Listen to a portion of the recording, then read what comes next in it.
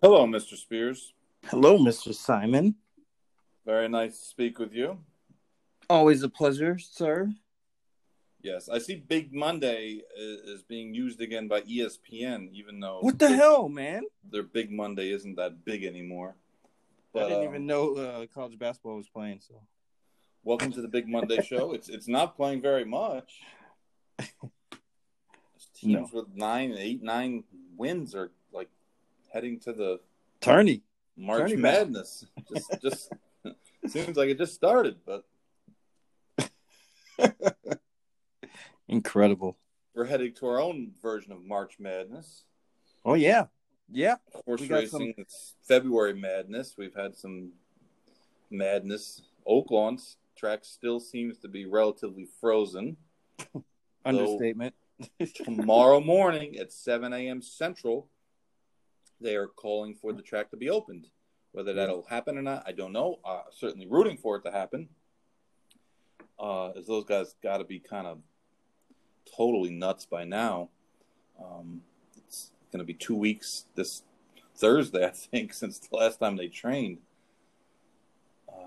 It's really kind of put a huge dent in the Arkansas Derby Trail in that you have, the Southwest pushed right up 2 weeks before the Rebel. So the odds of seeing the winners from the Southwest, the contenders from the Southwest generally show back up in the Rebel, but this year that seems like it's probably not going to happen.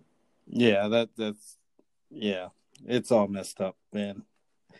It's just a horrible timing, after coming off of, what they were the beneficiary of the COVID thing last year, and then coming into this year with more high hopes and things, and it just got stunted midstream. Yeah. I mean, even if there is training tomorrow, with so many of those horses haven't done hardly anything at all, maybe jog a little in the shed row or something to that extent. I don't know.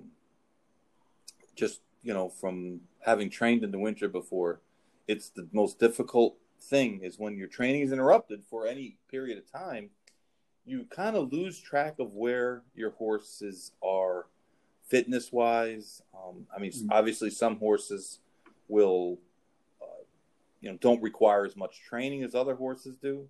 Some horses probably, some of them, the little break probably did a little, some good, but it is difficult because, if you're going to try to race this weekend, it just makes it hard. And we talked about this a lot last week, but kind of hoping that they would have already been open. But the track, when they showed the pictures of it, it looked like a gross, like a brown mush, nasty cube, and they're so hamstrung. The track maintenance crews there just don't have the ability to use some of the other tools that you could use in other jurisdictions where you could use, chemicals that would help melt the ice and allow you to work with the track a little bit. They're not allowed to use them because of their location in a national park. So it's just kind of an unfortunate turn of events, but it seems like they're going to be able to at least get some of the races run at this weekend. I don't know about Thursday or even Friday. I really don't know if they're going to get those cards in or not, but it's winter does weird things. So polar vortex is what they call it, right? Yeah. I know some people are bipolar vortex. Oh, man. Just open up your Twitter feed. Sometimes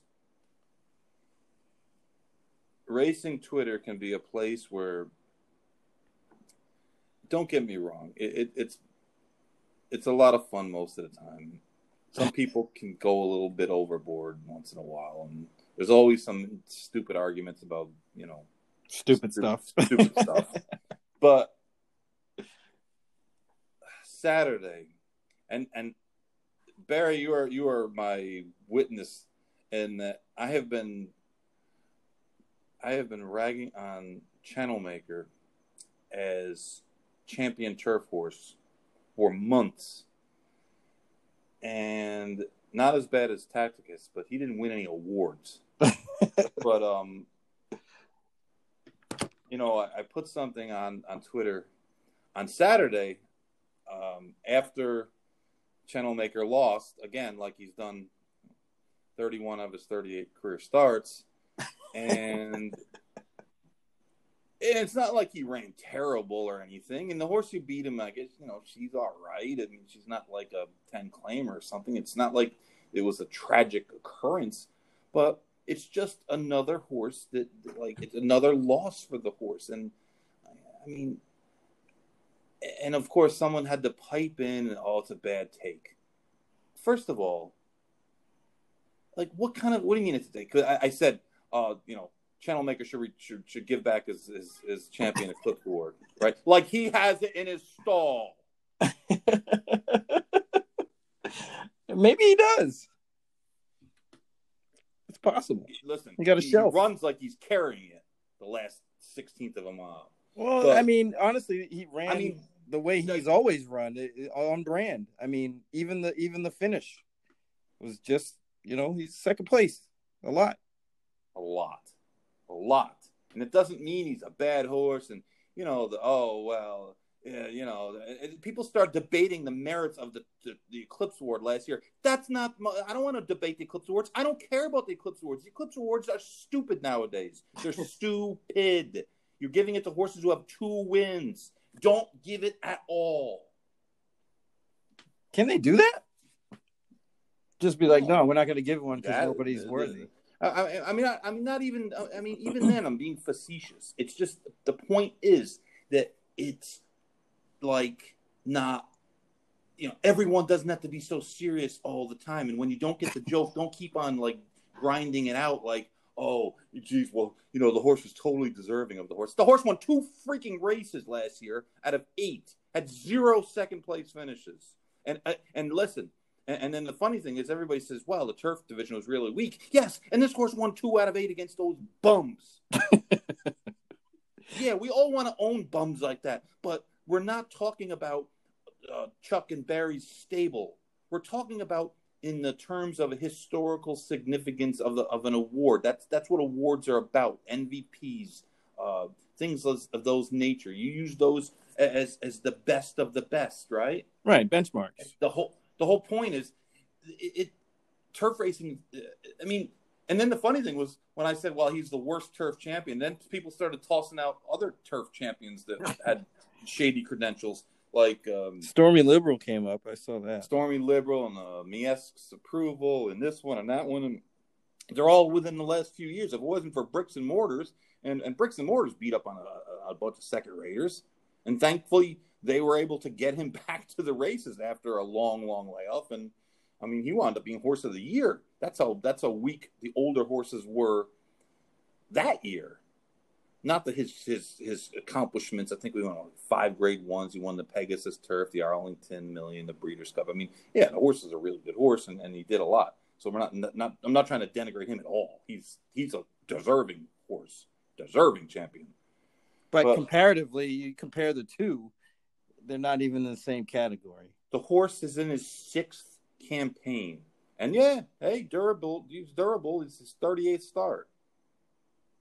He's averaging like 1 win a campaign. He has 5 graded stake wins. He's 7. John Henry had 5 graded stake wins in a summer. And no, he's not John Henry. He's not Henry Johnson. But it's just that, everyone's got to be so serious about it. Like, the horse is not like, if you ranked all the turf champions in the 50 years or so they've done the thing, he's probably 49th or 48th. So it's not wrong that he sucks. He just isn't a great horse. But, this constant barrage oh, you know, everybody's got to be smarter than the next guy, blah, blah, blah, blah, blah. Come I on, mean, you know, man. like you said, it's like the MVP. You compare those kind of things to others. I mean, what other benchmarks are there? And on that scale, he was not very good. No, he's just I mean, yeah, that's just a fact. I and mean, he nobody can was the debate that. and I don't have a backup for him to say, well, we should have voted this one or that one. I'm not in anyone else's camp either. Especially Order of Australia, since I left him off the ticket by mistake because I forgot he drew in That like a hurts. moron. That still hurts. Not smart. I'm stupid. But and I'll give you my handicapping theory for that race. Remember, I even told you. I said I'm boxing the Europeans. The American horses are a disgrace, and I'm not using any of them. And I forgot the horse drew in, and Ouch. you know. But the rest is history. Yeah, it was just. I just sometimes I just wonder, like, sometimes people just have to be. I mean, it isn't a big deal, really. I just thought it was funny that like everyone started like like trying to compare his credentials. He has no credentials. He won 2 Grade 1 races last year. He finished 3rd in the Breeders' Cup because he didn't get he didn't finish back in the pack like United Airlines or whatever that horse was from California, or whoever else was touted from the U.S., none of which ran a step. And yeah, it's not like I'm a genius for pointing out that American turf horses aren't very good, but they haven't been very good in a long time, it seems like. And the older horses, I mean, let's face it, some of the older horses that quote unquote stepped their game up this year, it was more of they just kind of survived, Right, by attrition. Right, they were just still around, and there wasn't really anybody else in the 3-year-olds outside of Authentic, kept.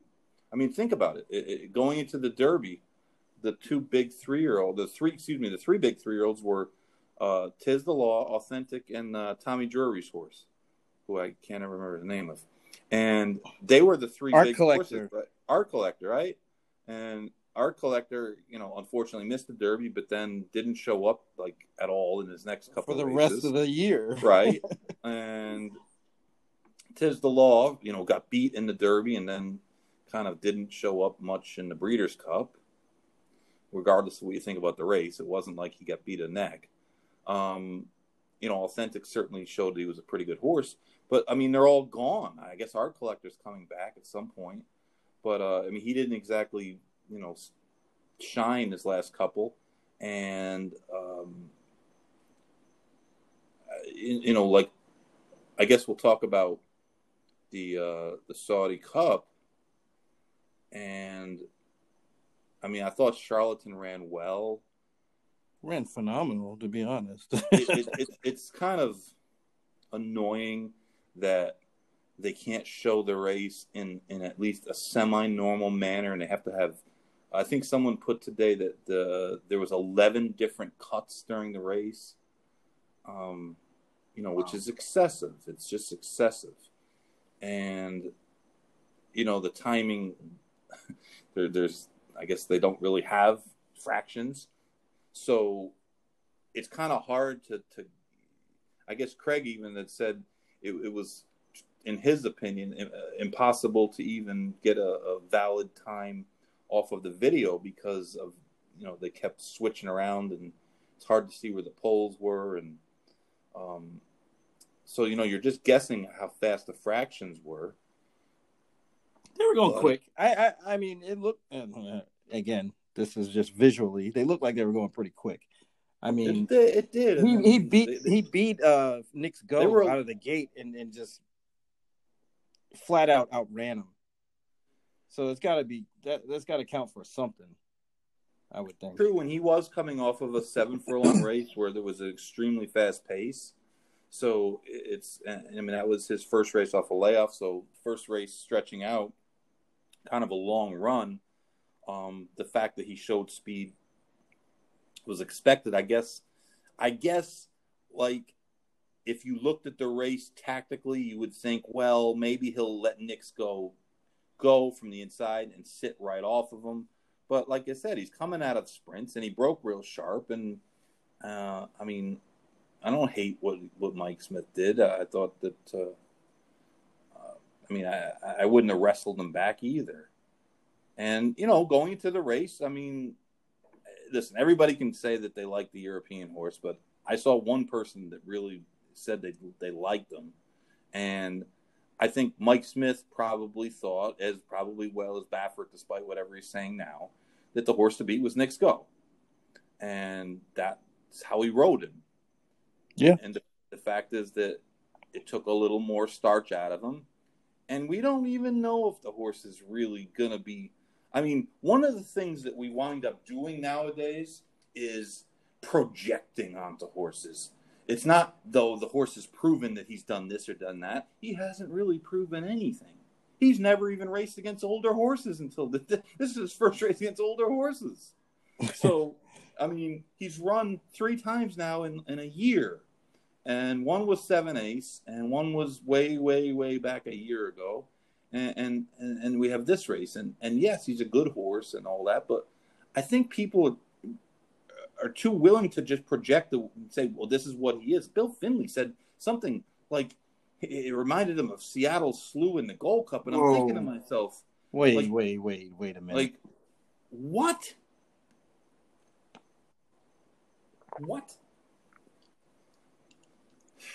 I mean, that's like... that's a stretch, bro. Yeah, he reminded me more of Slew City Slew than Seattle Slew. Slew City Slew. Yeah, come on now. I mean, come on. Like, Timeform gave him like 131 or 129. But the Timeforms overseas, their numbers are... I don't know where they get them either. I don't mean to sound so curmudgeonly tonight, but, like, come on. Man. Yeah, that's precisely it. Like, come on, man. Come on. Oh, Tacitus didn't run good. Oh my God. I couldn't believe how many people were touting that horse. Like, I just don't how could you ever in your right mind think that horse could win that race? Especially around one turn. Right. I mean, he was all out to win at Belmont against way, way lesser competition. And he actually got it done that day. But, I mean, man, there's no way. I was, like, amazed at the money he was taking. Like, how could you think that horse could win? I mean, he looks the part, for sure. He's a beautiful horse, but, Lord, he can't run. Not at that level, anyway. No, he's a clunker, He he really is. He really is just a plodder. Right. He has no turn of foot at all. The thing about racing in 2021 is they don't really have any plodder type races. No. I mean, we really don't have those type races. Well, that's why he won the race. His last race that he's won. That's why he won it. He plodded along. Like what? He had a little bit more fitness and just barely won. Didn't they turn the Brooklyn into like a 1.5-mile race when they had the Breeders' Cup Marathon? Oh, yeah. Which was another pointless race because it was never graded, was it? That was never. No, and it never should have been. I mean, at the end, it was a joke. They were sending over starter horses from Europe.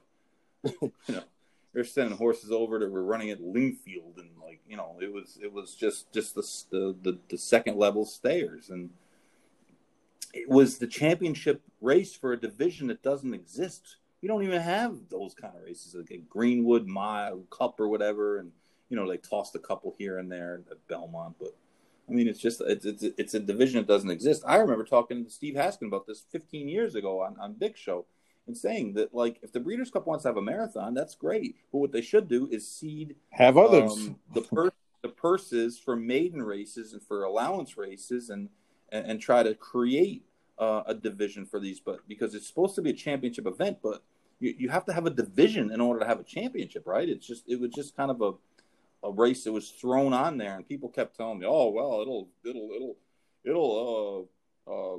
it'll help the breed." I'm like, "Come on with the breed already."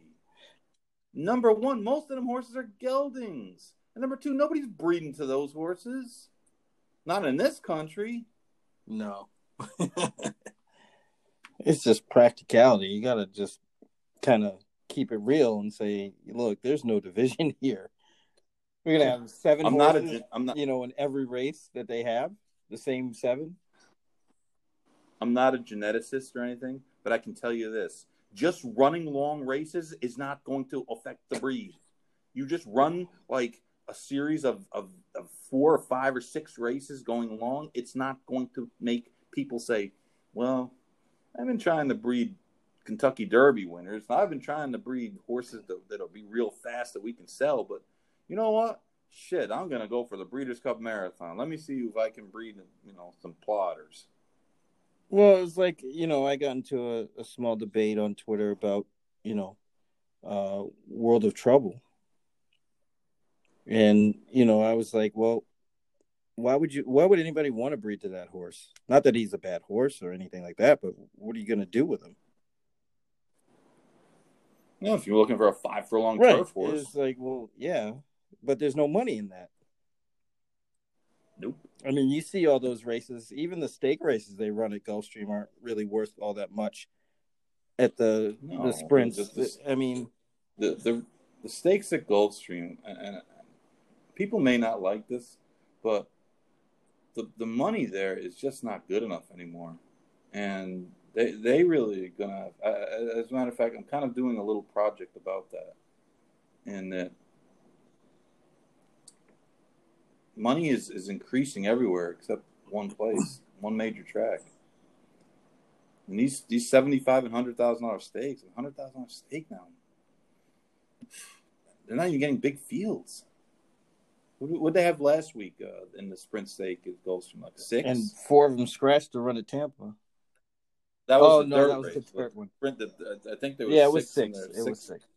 And then Tampa's trying to run. I think they're running Wednesday. Are they running Wednesday or Thursday? They're running Lightning City, right? They postponed it a couple times because of weather, which is something I originally hated when they did that, because I always thought that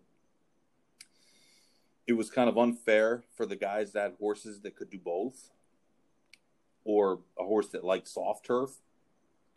But I do understand why they do it. They want to have better integrity, not integrity, but they want to keep the integrity of the race from a field size standpoint. Not like, guys are going to hold horse or anything. And, they might be trying to get a grade too in that race too. So you're trying to get a graded race off the turf race is not going to, it's going to set you back. But,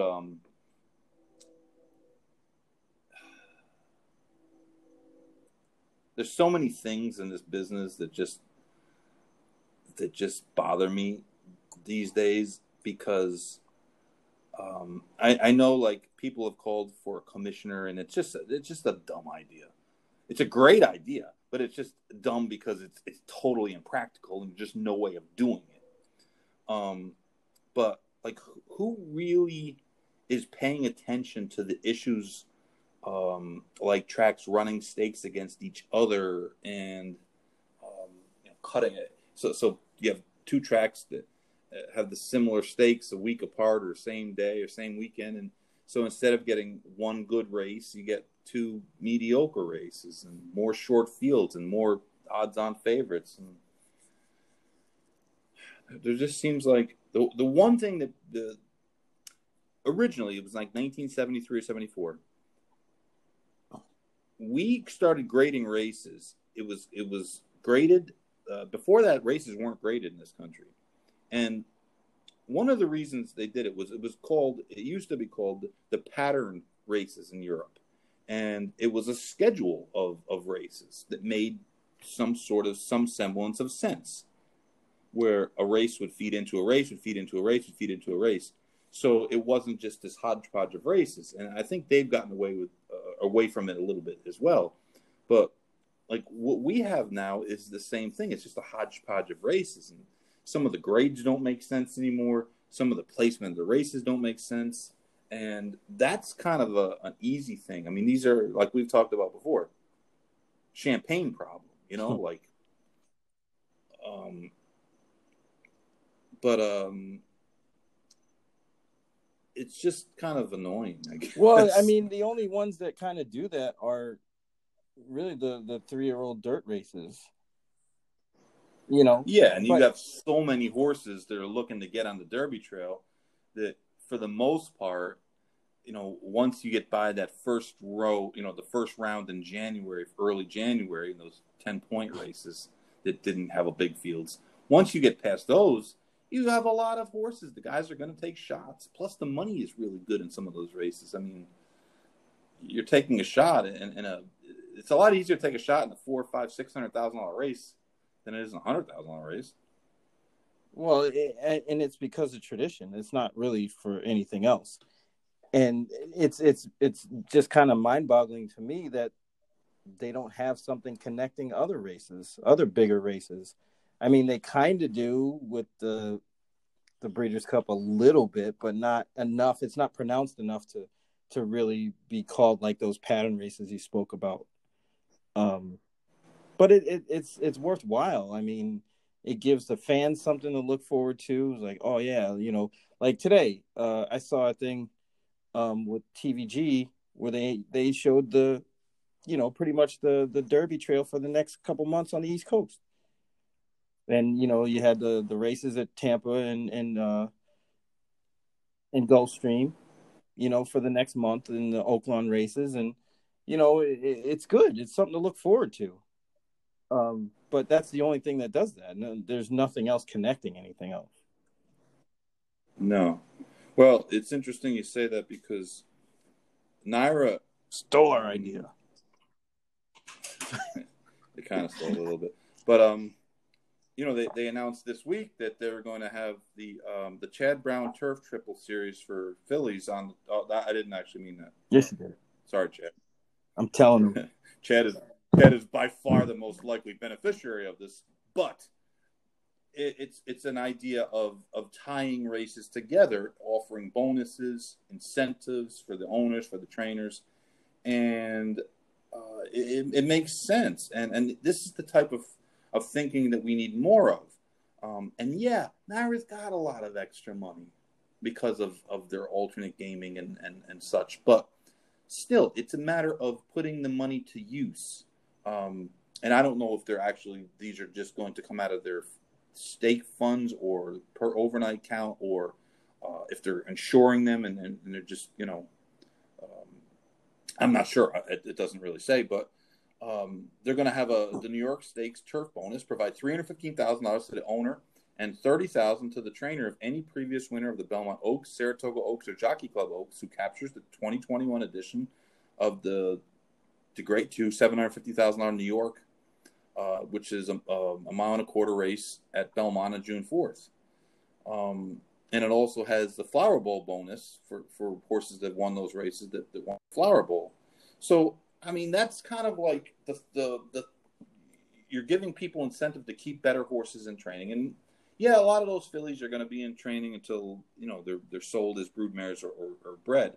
But, and yes, fillies are more likely to return because, they can have one foal where a stallion can be a big ATM.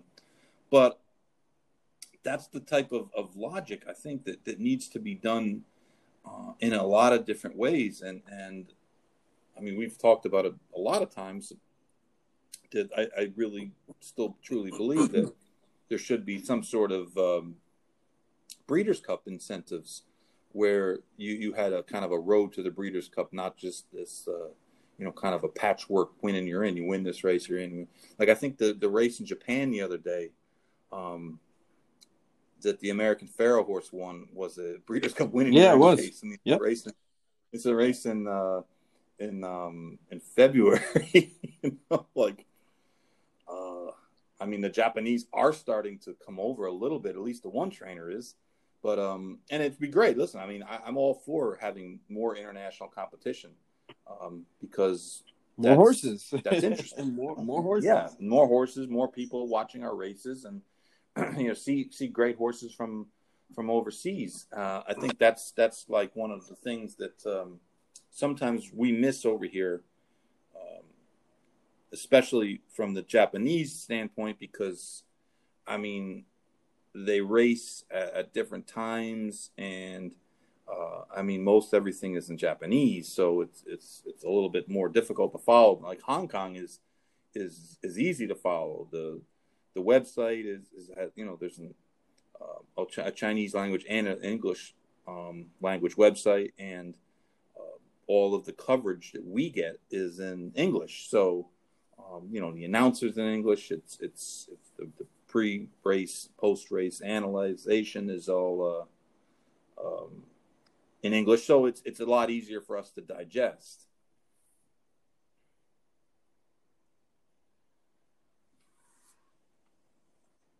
I think there was a Breeders' Cup or a Derby prep this weekend too. To be honest with you, in Japan, but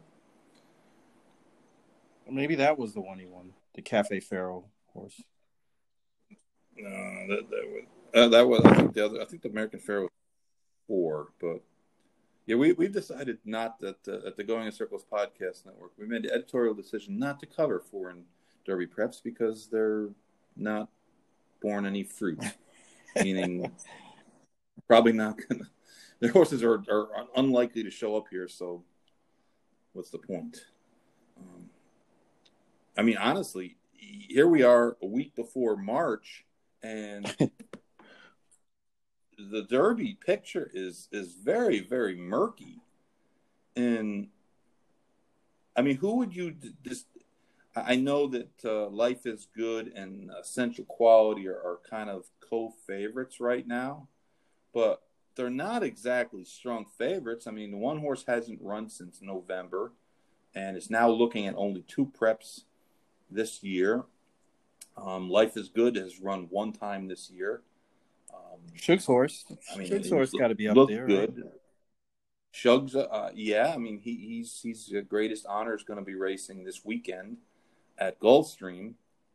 I see Safi Joseph's going to run the Sprinter at Gulfstream, which is probably the right move. I mean, he could ship him to New York next week and run him into Gotham around 1 turn. But I think if you're going to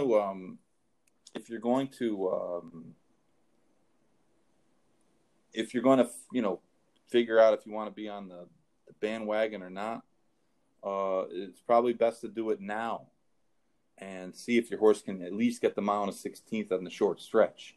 Because if he can't get that, then he's not getting a mile and a quarter, period.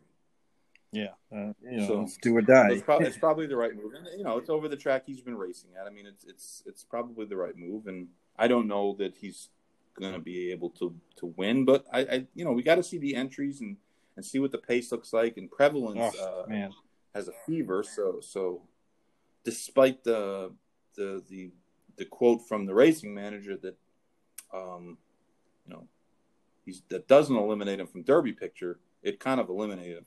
Right, there's no points left. Picture. I mean, he's got to be a winner, more or less. It's not even that. It's not even the points, Barry. It's a horse that's got one start at 7/8, getting into March. I mean, the Derby's 1.25 miles. Yeah.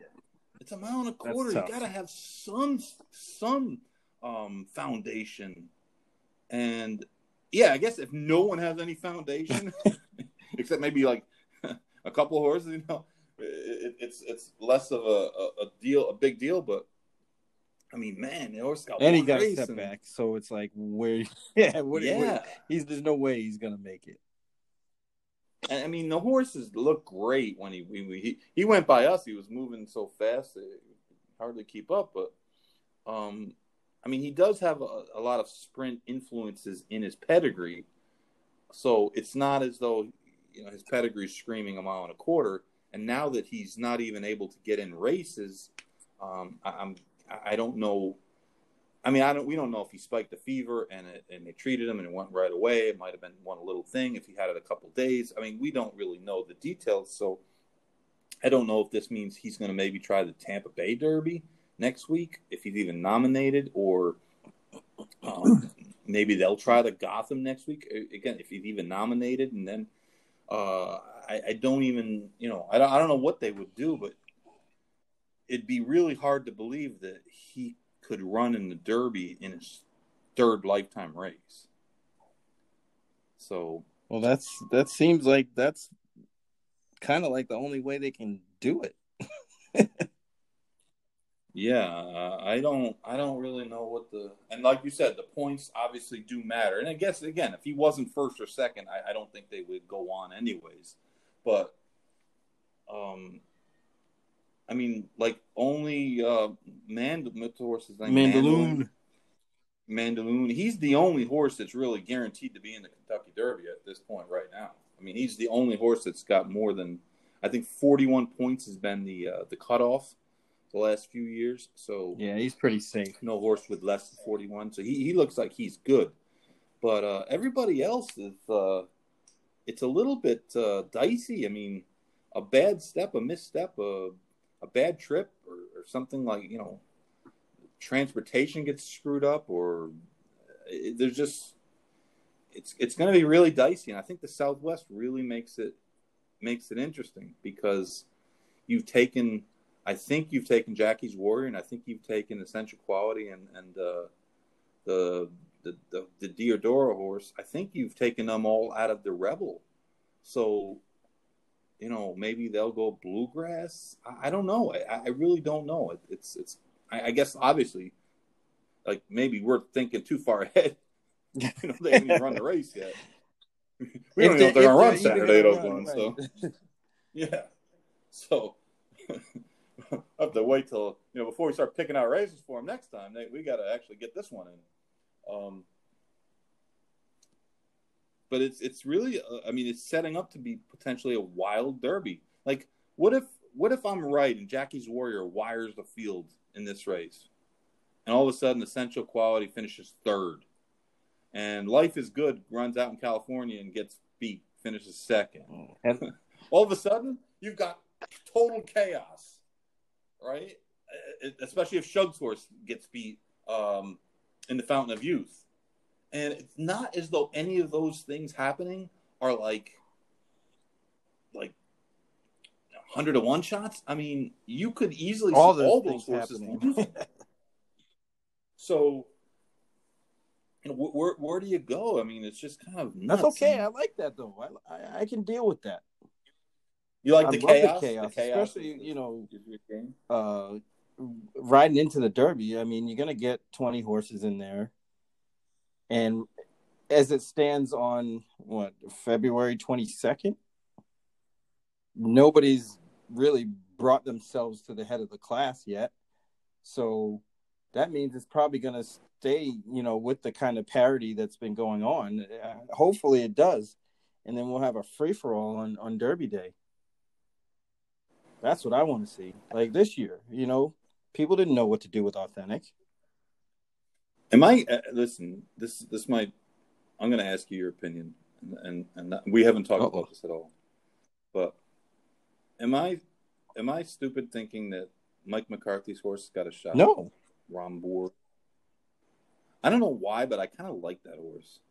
I like the fact he ran a really good number last year at Santa Anita in the fall. Then the Breeders' Cup, he got totally lost. He had an impossible trip.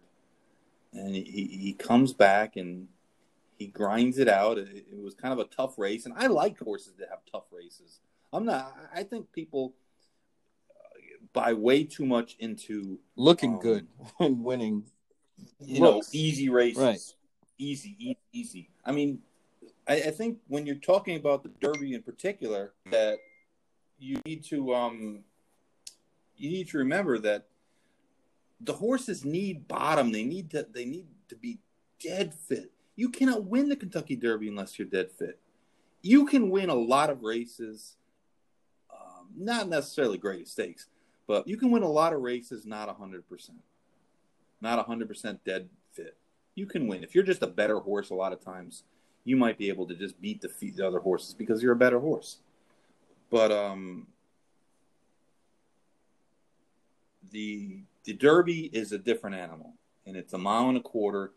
And not only is it 1.25 miles, it's 1.25 miles in a pressure-packed atmosphere. The people feel it, the horses feel it, the amount of people on the backside that week, the amount of people in the grandstand, the long wait between races. It's definitely different than a regular race. And I think that's another part of it too, is that, not only do you have to be physically ready, you have to be mentally ready. And it's so funny. Alan Jerkins used to hate that when people said that. What does that mean? He goes, what does that mean, mentally ready? I don't understand that, mentally ready.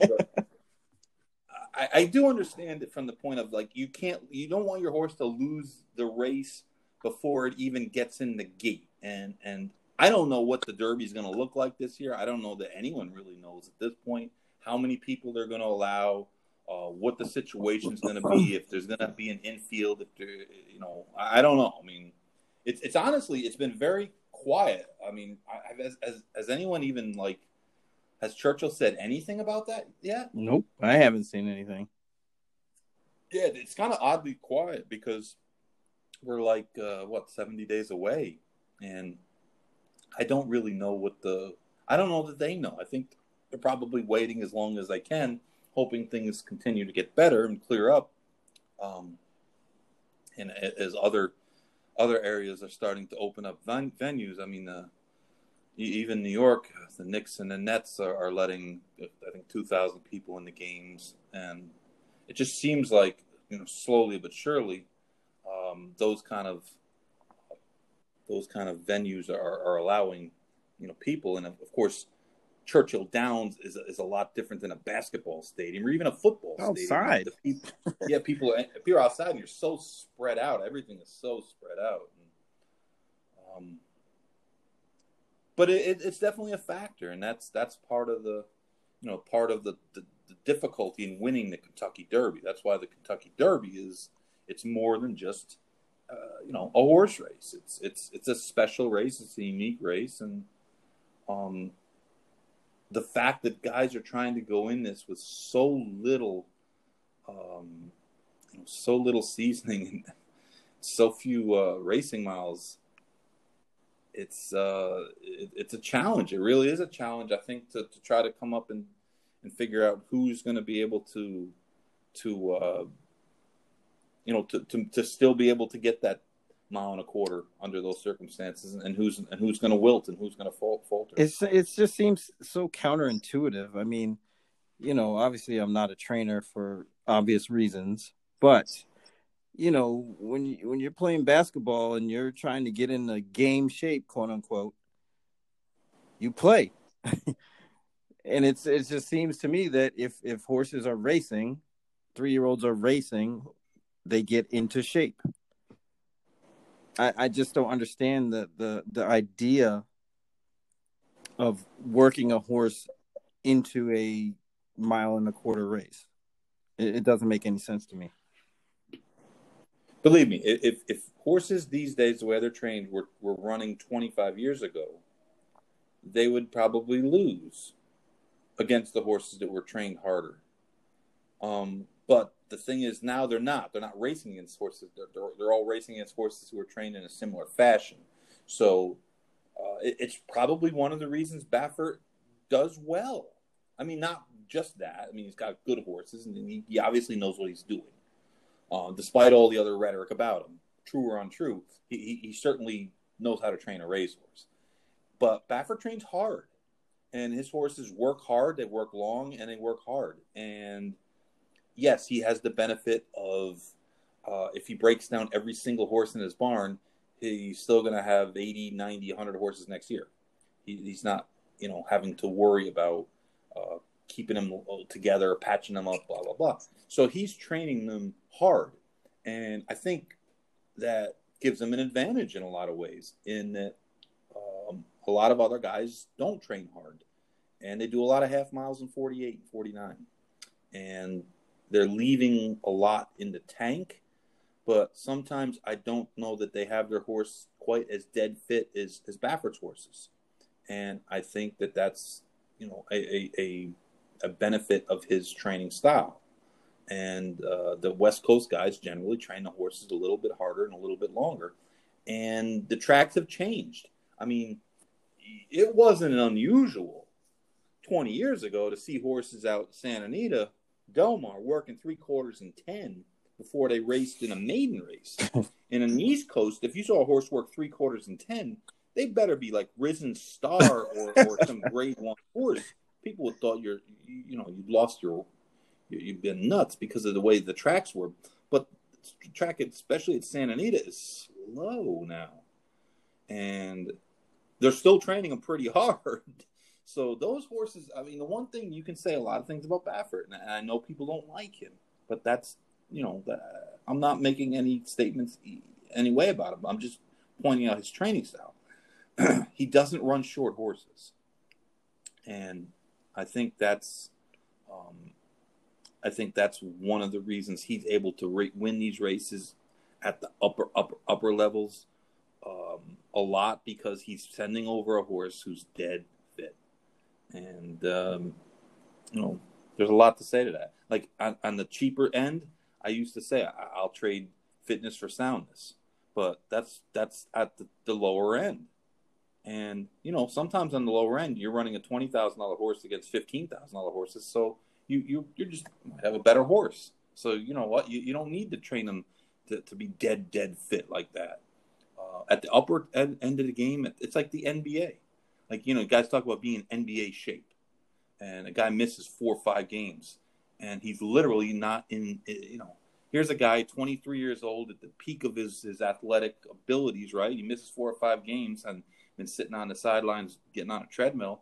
And he comes back and he gets tired because he's not honed to the rigors of playing an NBA basketball game. And I think horse racing is at the top level. It's very close to that. And I don't think you can miss a lot of works or you miss a race or two, especially with these lightly raced horses. It's not like you got horses now that have 8-9 races. I mean, Shug's horse is by far the most traditionally campaigned horse. And probably one of the best things that happened to the horse was he didn't break his maiden early, in that he was able to use those maiden races, and he developed in those maiden races, and he was able to find races for him. Which, if you get a horse and you break your maiden and you don't want to run in a stake, it's pretty difficult to find races as a 2-year-old and an early 3-year-old. I mean, I think Pletcher had said the horses he ran in the Tampa Bay, one of them in Tampa Bay and one in the Holy Bull, that and I think even one of the ones that he ran in the race up in New York, the Withers, that he ran him in those races because the allowance races didn't fill. Yeah, I mean, as far as Bob Baffert's concerned, you'd be really hard pressed to see a Baffert horse that quote unquote needed a race. They usually don't. No. I mean, I can't tell you the last time I thought, and this is my own thinking, that the horse he ran needed a race. No, his horses usually don't. They're usually ready to run when he runs them, and that's, like I said, a lot of people let personal feelings get involved, even though I don't know the guy, and I'm not defending him. Listen, he got the positives, and he shouldn't have, but I'm not going to ignore the fact the guy is in these races and he has these horses because he's good. There's no reason to it. I'm not, it's not condoning a person because you talk about him. Again, I personally don't have anything against him. Nothing. Other than he didn't buy my horse that one time. Dang it. There was a race that we were talking on Saturday afternoon and kind of blew up our late bets, but I thought the Royal Delta was a really good example of, well, number one, saving ground, because Corey Lanerie is this meet. I don't know what it is, but he's turned into Calvin Burrell because he has won more races on Saturday afternoons up the rail, sticking to the inside and letting things happen. And he did that with Queen Nekia in the Royal Delta. But I thought the Royal Delta was a great look at speed figures and quote unquote performance figures, in that on the Beyer numbers, Mrs. Danvers was head and shoulders above the rest of the field, especially off her last race. Yet on the thoroughgraphs, she was not even close to the fastest horse in the race, and she was probably her best was probably fourth best or fifth best, including last race. Her last race was slower on Thoroughgraph than the winner's last race. And she went off a big favorite. She was 3-2. She kind of got in a speed duel with Safi Joseph's horse, coming out of the Delta race, Gibberish, who figured to show speed as well. It's just interesting that a lot of times, we see races where there's 2 or 3 speed horses. Yeah, a speed duel doesn't actually happen. Everybody lets one go, but these guys went head and head, and they went legit fractions, and they kind of got tired. And I know Jose Ortiz got a lot of abuse for his ride, but what else was he going to do? Well, not only that, but I think he got abused because people thought he was on a horse that was really heads and shoulders above, faster than everyone. But he wasn't on the fastest horse. No, he wasn't, according to the sheets. And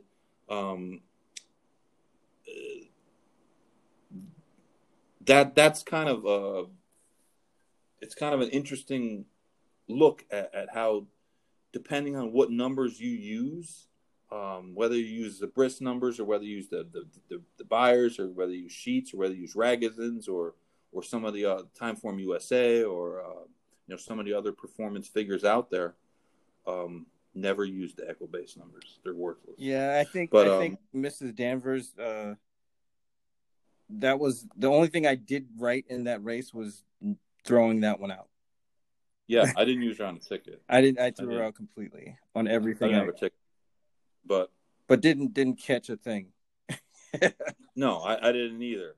Now that was funny because I was thinking that would be last Wednesday. I had O'Krunk on, and he is a Jersey resident, and he was one of the guys that was able to play into the exchange, because New Jersey had exchange wagering, literally the only state in the union that had it, and it was restricted to New Jersey residents betting through their account, and the Europeans, Betfair, where it started, and I wasn't aware of this, but he was saying that he always felt he was at a huge disadvantage because he was betting into a 11% take, and the Europeans on the other side of the ledger were betting a 5% take. So that's a big difference, man. Yeah, you're way up, against it to start with. But I always thought exchange wagering would be great for horses like Mrs. Danvers. She was 3-2, and I didn't like her at all, and I could have offered her at like 5-2 and got a lot of money. You got a lot of action just betting, playing against a horse that you don't like, and it worked out this time. But and I'm sure it wouldn't have. It wouldn't always work out that way. No, bad favorites win all the time. But that was an example where I was like, I didn't know how else to make money at the race. I used some horses, one who didn't run at all, and the runner up, who wasn't a great bet at 2-1, but I actually thought she would drift up a little bit. That was at A2. Got first run. The horse kind of did everything it was supposed to do, just couldn't win. Well, if Corey Lanerie doesn't come up the rail, if Queen Nekia tries to circle him, he doesn't win the race. Short. I think that if he went wide, he certainly probably would have cost him the at least a couple lengths coming up. He was literally like scraping paint. So he did a great job. And a lot of times, we give jockeys a lot of crap, and sometimes they deserve it. But that was a case where the jockey really made the difference. Anyone else had tried not to, just sneak on the rail, or had left the rail at any point on the final turn to the quarter pole, you wouldn't have won the race. And I think he can ride a little bit inconsistently down here, but he's been I thought he's been riding pretty well. Yeah, absolutely. Better than he has in a while down in South Florida. you know, there's certain guys like Joel Rosario and even my guy Julian Leparoux, who catches a lot of flack, but you know, He deserves it. come on, man, that's my man. I have a great. You know what's funny? I have like this ridiculous record with Julian Leparoux as a trainer. I'm like 7 for 9 or something with him. Because they're all at Kentucky Downs, no? No, I don't think I ever won a race at Kentucky Downs with him. I Really? won the Cardinal. Yeah. We beat Sheikh Mohammed's race the day after the Breeders' Cup. We beat Sheikh Mohammed, had the big favorite in the Cardinal. The year the Breeders' Cup was Churchill 2000. That was the Zenyatta Blame year? No. I remember it was really cold, man. It might have been the Blame year. It might have been the Blame. No. Because that was at night. No. It was at further, night. Yeah. It was further back. Yeah. But it was the next day. Not. It wasn't. It was a Sunday. Following Sunday. It was the feature the next day. Instead of like 80,000 people, there was like 5. 4. Yeah. It was. It was really cold. But Julian, he rode great. He actually. I mean, he outrode. Might have been Dettori on the Godolphin horse. So it was. Yeah, we had a really good record. Hell, he might have been a bug for a couple of those races. That's kind of, yeah, right. I remember when he was a bug at Saratoga, and he was just winning everything. Yeah, on the lead. Yeah. I think the biggest problem with his riding style is he just can get a little too passive because he's a pretty good rider on the lead, but he just doesn't get there enough. So, that's. I think a lot of guys. I think if New York.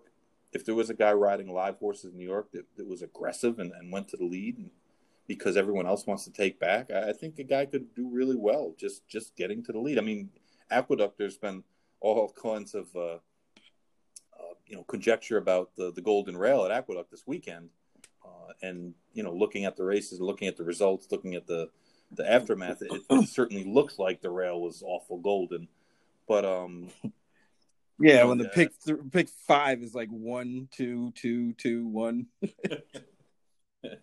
Yeah, it was kind of obvious, but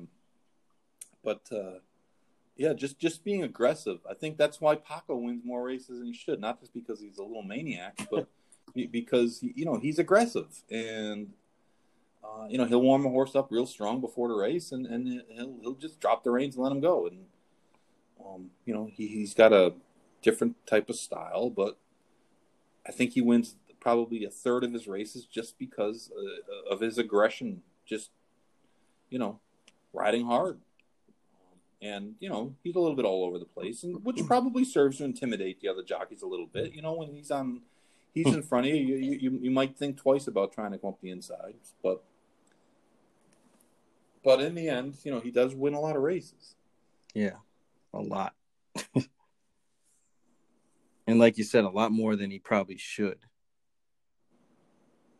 I just don't know what's going to happen to Paco if they ever bring these whip rules in. Yeah, he needs to get out of town and go somewhere else. the not raising it over your whatever, you can't raise it. He raises it. So it was kind of, I saw Mike Smith and the kid that won the big race got fined and a lot. 10% of the winner share, right? Yeah, it's a lot. When the the winner share is 10 million. Money. It's probably more money than 90% of the jockeys in the world make a year. Wonder where it goes.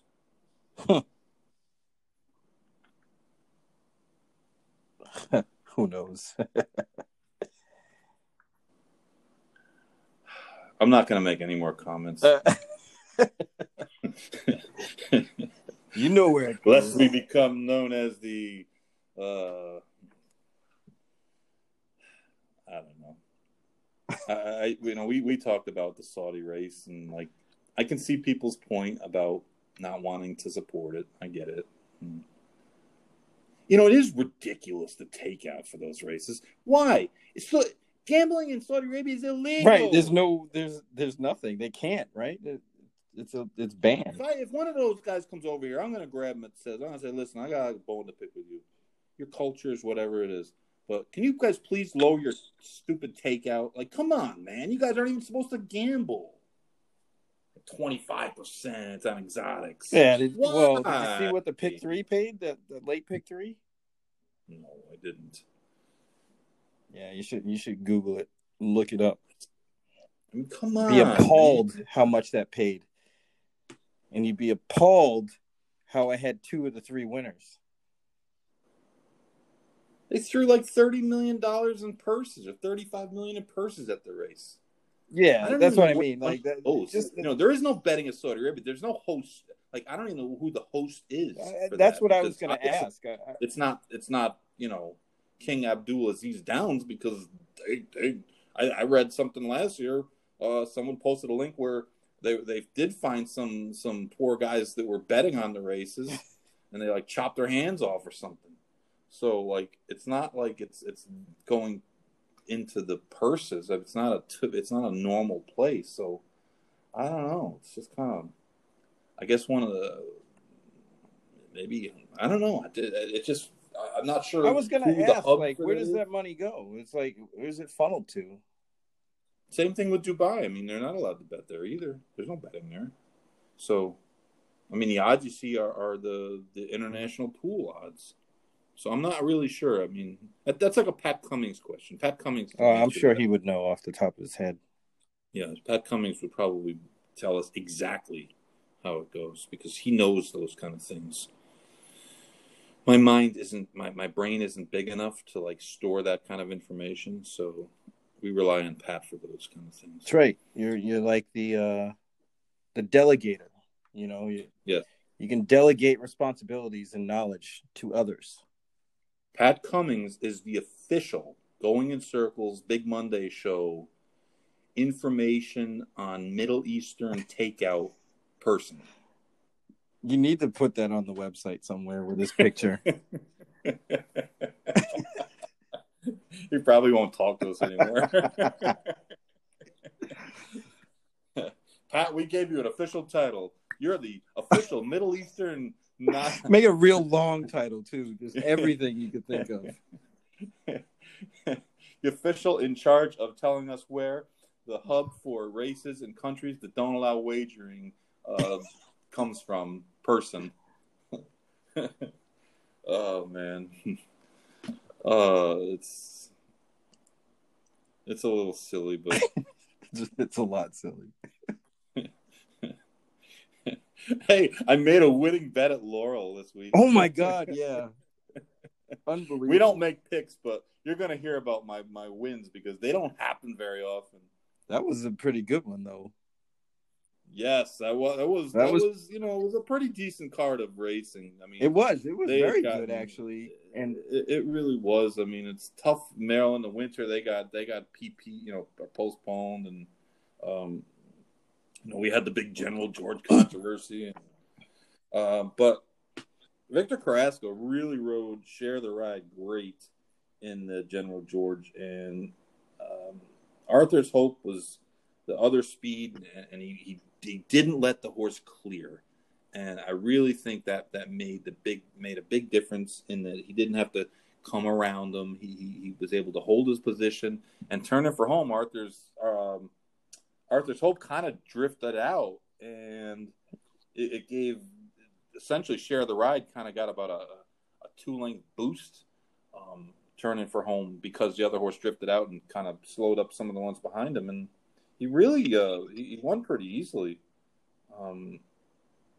He's a pretty nice horse. He's a candy ride, and he was coming back on short rest, and he's kind of short rest these days from he had run at Aqueduct on the 30th of January. I'm not really familiar with his trainer, Miguel Penaloza, but he's done a good job with this horse, and he's a very, very steady performer. I mean, he runs his race all the time, and I really didn't like the inside horses. and I really thought that some of the horses cutting back. I just thought it was a race that the favorites just looked really vulnerable, and I really liked Shared to Ride, and I was lucky, and the Tattooed came running. A big number too. Yeah, 20-1 on the cutback, so that made the number for me. But it was really nice. I guess it was Victor Carrasco's first graded stake win, and he really, talk about jockeys that made a difference. In that race, he really made a difference just by being aggressive and not letting the other horse kind of come over on him and force his hand. Well, he read the form. I mean, they had a plan. He read the form. You could tell just by the way he rode the horse. Yep, sure did. And shout out to Justin Nixon for winning the Barbara Fishy. Oh yeah, Into Mischief got his 8,000 million his weekly graded stake winner. I have to announce to you that I did not have any of the first three horses crossing the wire. So as good as my handicapping was in the General George, it was terrible in this race, as I wasn't even remotely close to cashing a ticket. But it was nice to see, a guy that doesn't have a big barn and win a race. And I had horses for Ed Seltzer, and Ed's kind of a funny guy, but he I can tell you this about him. He had a elevator put in his house because his dog couldn't get up and down the stairs anymore. That's pretty gangster. Yeah, that says something about a guy. I mean, he's a little bit of a misguided Miami Hurricanes fan. Oh, no. Like Ramiro and Mike Lerman and all those people who are, just living in the Jimmy Johnson era. But, the U. The U. Yeah, Romero needs to just stick to tennis. Tennis. We have, it's so funny. You get on Twitter and people say things, and Swift Hitter always says some stupid stuff, but he says some interesting stuff too. And that he was talking about what's the hardest sport to be a professional athlete in, and he was saying tennis. And I debate that. Yeah, I said, well, I think being an NBA player is the hardest. Number one, because you almost have to be freakishly tall, so that eliminates like 99.9999% of the world's population. So generally, almost everyone's eliminated from the start. I could accept the argument of a boxer, because a normal person would get knocked out by someone, within 30 or 40 pounds of his weight range in probably about 30 seconds by a real boxer. I'm not talking George Foreman. I'm talking about a regular boxer. He would knock you out in probably 30 seconds. Most people, they would get hit in the ribs once, including me, and it would be over. I would be on my side, and I probably wouldn't sleep on that side for 6 months. But think about professional football player outside of being a kicker. Yeah, I mean, the first things that came to my mind would be jockey and or golfer. Well, I know a lot of people who are jockeys that aren't good athletes, so we'll take them off. Ooh, like DeCarlo. Oh man, that's my guy. Oh. He's a lot of things. He'll always be my favorite because of Green Grotto. I could beat him in a foot race. I'd like to see that, actually. Maybe we'll go to the shore. Maybe we'll take that trip. We make fun of him so much, and then one day he's going to be a steward, and he's going to take my horse down. I'm going to have a horse. I'm going to own a piece of a horse or something, and he's going to take the horse down, and I'm going to call up and say, "What did you take my horse down for?" And he's going to say, "I remember when you said I wasn't an athlete and I couldn't run." See. DQ'd. Well, yeah. Speaking of which, that's why I haven't played Laurel since Thanksgiving. By the way. Yeah, the bad DQ. Oh, the Laurel bar hurt my Laurel feelings. Barred. That was $2,000 in my pocket, taken away. There haven't been that many egregiously bad DQs lately. No, I do will say that it's been slow on the DQ front. everybody's keeping a It's it, straight lane. That's why. yeah, it has been. I mean, it's kind of weird because in the summertime, and there's more racing in the summertime too, but it just seems like there was a lot of issues, and lately I can't remember a whole lot of I can, because I was the you know, beneficiary of that one on Sam F. Davis Day in the last race.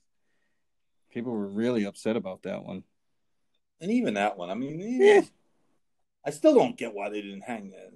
I still think if the stewards don't hang the inquiry up, you should never give a jock days. I think giving days is stupid, anyways.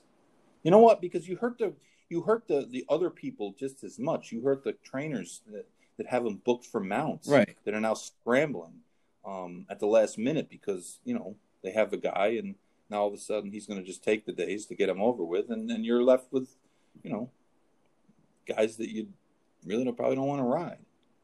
Just find them. I mean, maybe not 100,000 like you find the guy in Saudi, but Oof. just find them. Yeah, I mean, days is rough, man. That's a rough thing, especially for, you know, depending on the situation. Sometimes the horses do what they do, and they'll still give you days. I just look at it from the point of view of it's just very hard sometimes when you get a jockey that fits a horse, and it's hard enough nowadays to get your horse going, to get him, keep him sound, to get him fit, to find a race, and to get that race to go, and then you lose your jockey and you're stuck with somebody you probably don't want to ride, and that's just it's just I just don't think that jockeys are taught a lesson by not having them ride on. Like if you give Irad or Ortiz 3 days and he doesn't ride Wednesday, Thursday, Friday at Gulfstream, he's going to the beach, man. He's not like sitting home watching films like sulking. You know what I mean? He's probably flying to Atlantis and he's probably got a $5,000 hand blackjack game or something. Like you're not harming him. Right. You're harming It's the not people really a that would deterrent. be riding him. It's not a deterrent. No, it's not a deterrent. It's not. I mean, the poor guys in California, they don't know what to do. I mean, the one guy got fined last week or got suspended last week. He hit a horse one time, once. Oh, it was overhand. He's done it a whole. That's how they've been trained to do it their whole lives. And now once they're giving a guy days. Days are stupid. Yeah, it's. I mean, I was exclaiming about this the other day. I have a hard time playing Santa Anita now with that rule. I mean, it looks, visually like horses that with some mild urging, and I say mild, could win races that haven't been. Yeah, I know. You know what? I don't want to complain about the whip rules every single week, but it affects the outcomes of the races, though. That's why I have a big problem with it, because you can visually see it's tough to play there. I know actually yesterday there was a lot of chalk, but man, it's tough. It's tough to watch because you see guys just stop,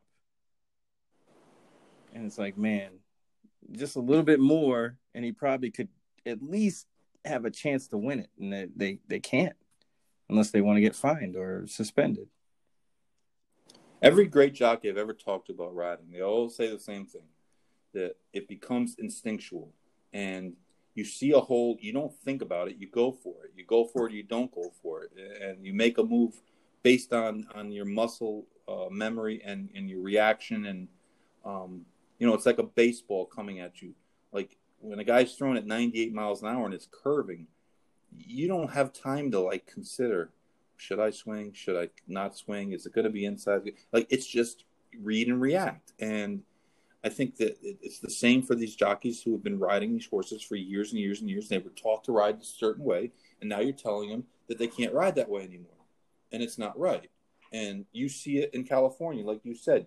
You literally see the jockeys thinking about it. And that's not how they're supposed to be riding. These are professional jockeys at the highest level, and they should be able to just ride like they were taught. And if, they can't follow the rules, and if a guy hits a horse 20 times, well, yeah, it's a different story. But having them sit there and count how many times they hit the horse and is tapping the horse down the backside on the shoulder with the whip down, is that one or is that not one? I mean, it's almost silly. It's like you got to have the umpire's counter there and click, click, click, click, click, click, click. And what is it really accomplishing? I don't know. That's my point, because it's highly, in my opinion, highly affecting the races and the outcomes. That's not good. No, it's too late in today's podcast to get into too much, like, from a global view of racing, but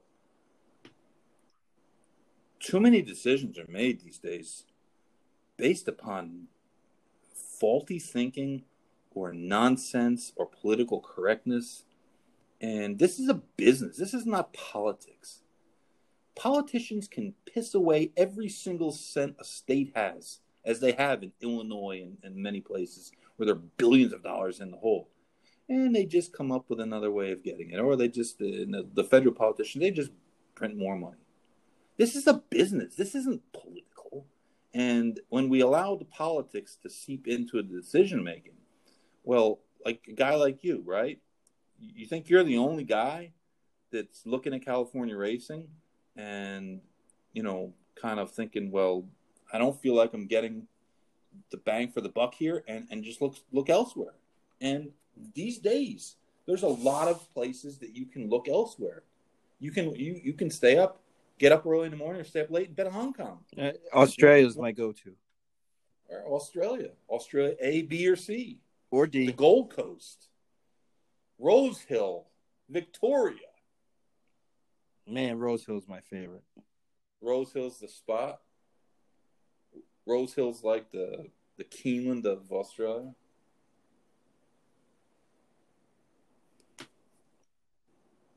What time is it in Australia right now?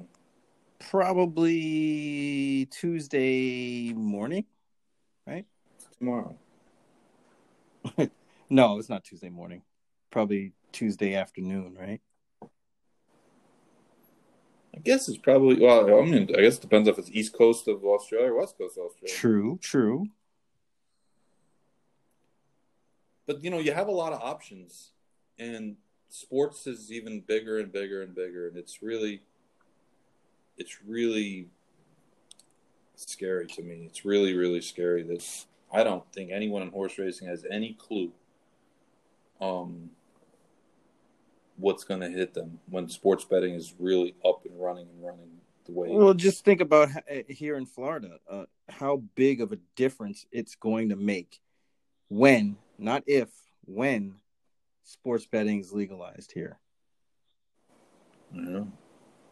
And the difference is that and we talked about this with Crunk on Wednesday, was that, Vito, the local book, he wasn't giving you 4, 5, 6, 8 game parlays where you could bet $20 and come out with 27,000 if you got the series of things that could hit. Now, the odds of that happening are not strong, of course, but the one thing racing always had over regular sports betting, because regular sports betting used to be totals, over-unders, maybe halftime bets.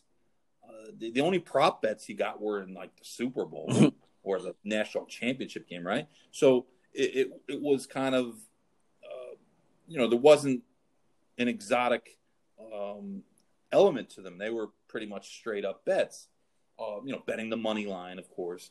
But now, with these corporate books giving all these crazy odds to different things and letting you bet parlays and such, yeah, you can bet a little bit and make a lot. And that's the big difference. And we used to be the only game in town where you could bet a little bit and make a lot. And now, like, you get into the jackpot bets, and I mean, literally, only suckers are betting into the jackpot bets on non-carryover days, especially with a small bankroll. I mean, it's just like a sucker's bet, and Yeah, an 8-team player / different sports parlay is probably a sucker's bet as well. But people get it a lot easier. And it's a lot easier for someone to understand this guy's going to score 20 or over in this game, or this team is going to, score this, or this, this guy's going to have this many or 3-pointers or not. Mm. And it's just more competition for and I think racing is going to make the same mistake it made with slots in thinking you're going to convert slot players to racing. It just never happened. I think that the idea that we can pick off sports players into racing is like 1 out of 1,000, except I think going the other way, racing guys that turn into sports bettors, I think you'll have a lot. And I don't even know how to venture a guess percentage-wise that has any validity outside of just wild stab. But what if racing lost 10% of its handle? It's $1 billion. Where are we getting that? Yeah, where are we getting that? Can't make that up. You can't make that up anywhere. If you didn't listen to, if anyone out there listens to this, go back and listen to last Wednesday's podcast with O'Krunk. There's a lot of things that he talks about. He tracks the numbers. He's a non-biased source of information, which in horse racing is literally unheard of. Everyone's kind of got an edge to their to the numbers. The numbers are going to be massaged a lot of times before you're going to see them. And one of the things that he's been saying is that there is a ceiling on the amount of money bet on horse racing, and it's been pretty stagnant. These days means we're falling behind. There's a ceiling, and he made a great analogy on Santa Anita's opening day, comparing it with 2015, which was the last opening day of Santa Anita that fell on a Saturday. Obviously, Saturdays are the best days for gambling. And the point being that Santa Anita had a record day this year. And you're going to look at the industry trades and you're going to see the quotes and everything as though there was new money bet into this and it was new players and expansion. But his view was, look at the entire day.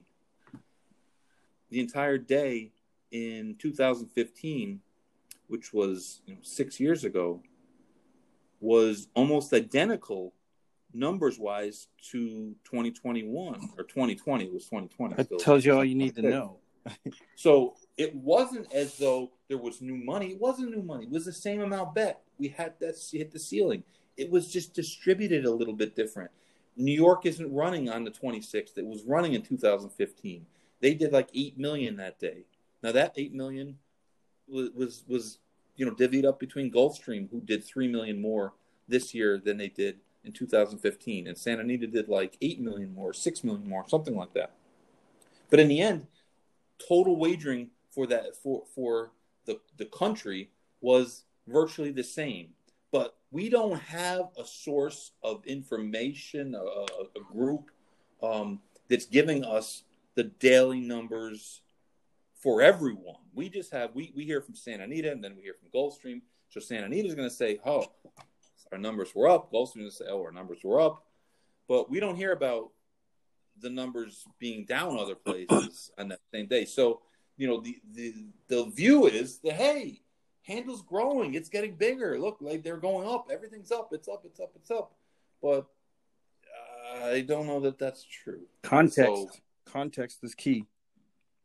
He had a lot of really good things to say. Chris is, it took a little, begging to get him to come on the show. He's kind of a private guy, and we didn't really talk about, his personal life or anything else really. But he's been keeping track of these, stats because it's something he likes to do, and he's a numbers guy, and his analysis is really good, and it's unbiased, and I think that's what I really like about it. Not only because he's smart as well, but it's one of the places where we're going to get a true reading on some of the things, and he's been right more often, way more often than he hasn't been right. And it was really good, and I hope to have him back on. He seemed like afterwards he seemed like he enjoyed it. He liked it. He liked it. Yeah, so hopefully we can have it. He was doing a little self-critiquing, which we always do because everyone thinks that they sound horrible on radio or the voice. Like I listen to them, like, man, I sound like I can't listen to it. And my daughter asks me all the time, and she's like, "Do you listen to it?" I said, "No, I lived it." And then sometimes it's very easy to like criticize yourself and say, "Oh, I wish I didn't say that like that. I wish I had said this." But at some point, like I'm not Bob Costas, and you're not. What am I doing here? No, I'm much taller than Bob Costas. Ain't that the truth? That guy's a little shrimp. But it's what the NTRA never turned into. Never really turned into that central office to kind of give us the scoop. But we have Crunk, and he does do a really good job at he found an error in Charlie Hayward's piece the other day and called him on it, and Hayward admitted that it was not correct, and Crunk figured it out because he said the numbers didn't make sense. And then I went back and I looked, and the number they had just was way off, and it was way off. I'm not saying that he did it intentionally. I'm sure Charlie just got the numbers. The source he got the numbers from, I think he said he got it from the New York State Assembly. So what? Politicians. So they don't need to tell us the truth. They're politicians. But it's important, and I think that as this business starts to get squeezed, I think we're going to see a lot of interesting commentary from the track. Spin is more the term. Spin, yeah, and I really fear for the business. I really think that like when I say about the commissioner, like it's kind of laughable because it can't happen. And that's just because of the structure of racing. It's not that it's not a great idea. It'd be an awesome idea. If you should say, all right, we're going to make so-and-so commissioner. Barry, we're going to make you the commissioner. And you're going to have power over all these things. Yeah, you would change state schedules. You would make tracks run different days. You would make this happen. You would do things so that everybody would benefit. You would cut takeout. You would, play around with the rebates. You would do this. You would do that. There's nobody doing things for the common good. Everyone's doing things for their own good. And that's a very difficult, it's a very difficult thing. It's a very difficult thing because there's so many moving parts, and it's just like the wagering side has just got so complicated. Yeah, you're right about that, where everybody has their own interests, and it would be extremely difficult to get buy-in from each track to do or to agree to do certain things in order to benefit the collective. And it's like, that window may have been there at one point, but it closed real quick. And it was probably before I was born. Yeah. Yeah. I defend the Horsemen a lot. And, of course, I'm a little bit biased because that's the side of the fence I've been on for most of my racing career. Not all of it, but most of it. And in a lot of ways, the Horsemen are inept. It's not that they're all, like, stupid. It's just that, Horsemen's groups are volunteer groups for the most part. Tracks are now run by billion-dollar corporations, and they're run by people that do that full time. And as negotiators on the Horsemen's side for the various Horsemen's groups all over the country, very few of us, very few groups have any leverage these days, and very few groups have the type of personnel that can be matched. We don't have 6, 8, 10, 12 staff of people that are crunching numbers and doing different projects and have different sources of revenues and Churchill Downs, for instance, they've got all kinds of projects. Racing is just one of the things that they do. So they've got other revenue sources as well. We're just one of them. But for us, we're a one-trick pony, and it's just very difficult. So, you're welcome to the big leagues, and then we're going to negotiate contracts, and it's going to be complicated.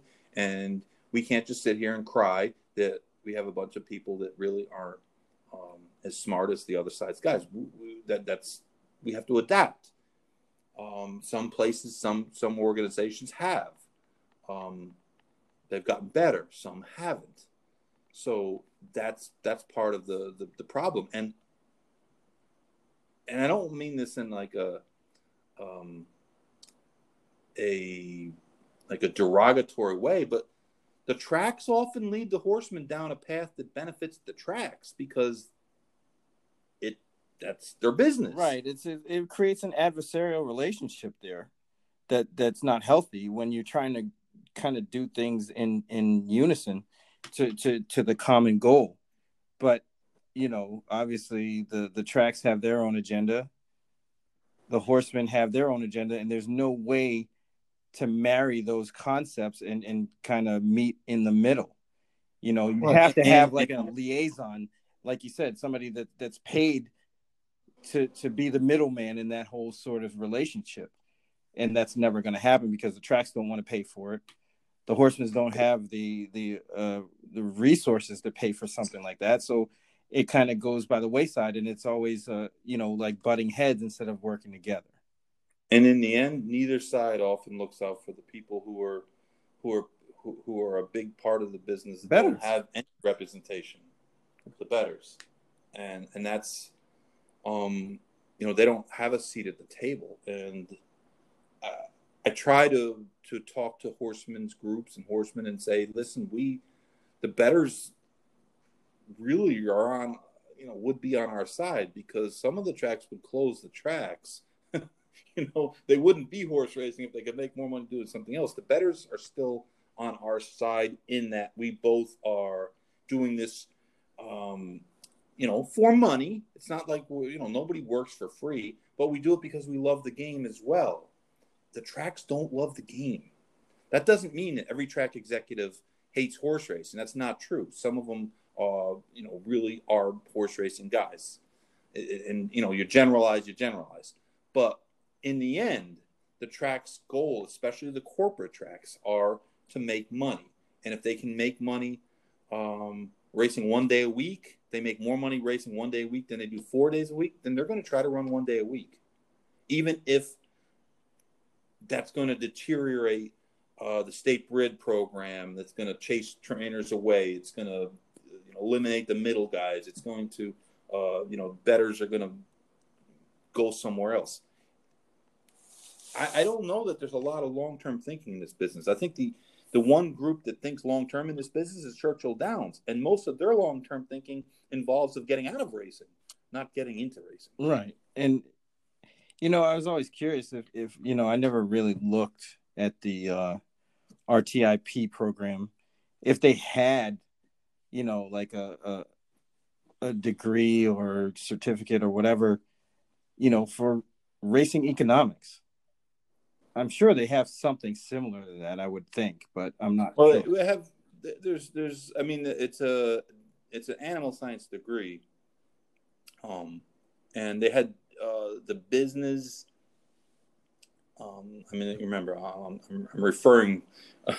This is a long, long time ago when I was there. But you could either go on the animal science side or the business side. Now, you still, if you're in the RTI program, you still took all the RTI racetrack industry classes. That was a requirement. You took all of them. So you're going to get an education, but it's just so different. Like I remember one of the guys came in, and I don't remember who it was.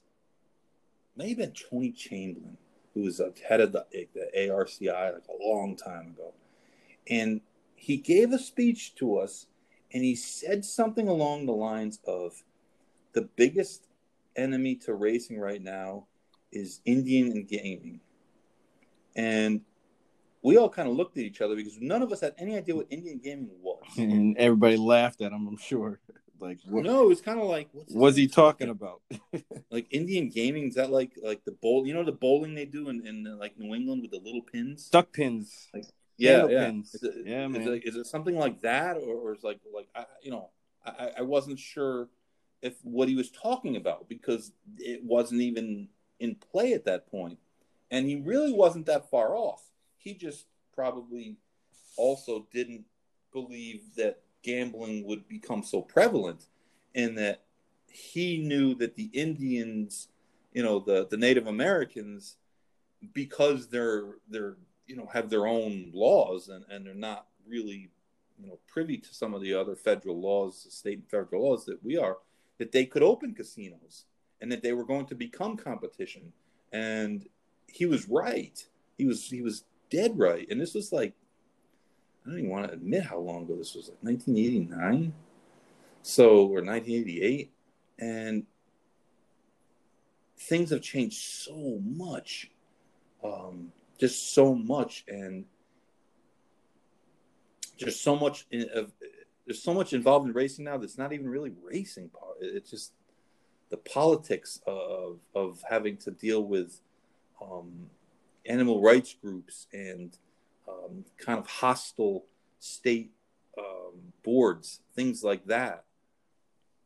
I mean, the California board, it's got people on there that are more or less hostile towards racing. Well, that's kind of why I brought that up, is because, you would think a program like that could cultivate these kind of ideas and put them out there once people graduate and become interns and do whatever it is that they do, and bring those kind of ideas to the forefront in order to penetrate the higher level people and have that kind of thinking trickle its way down.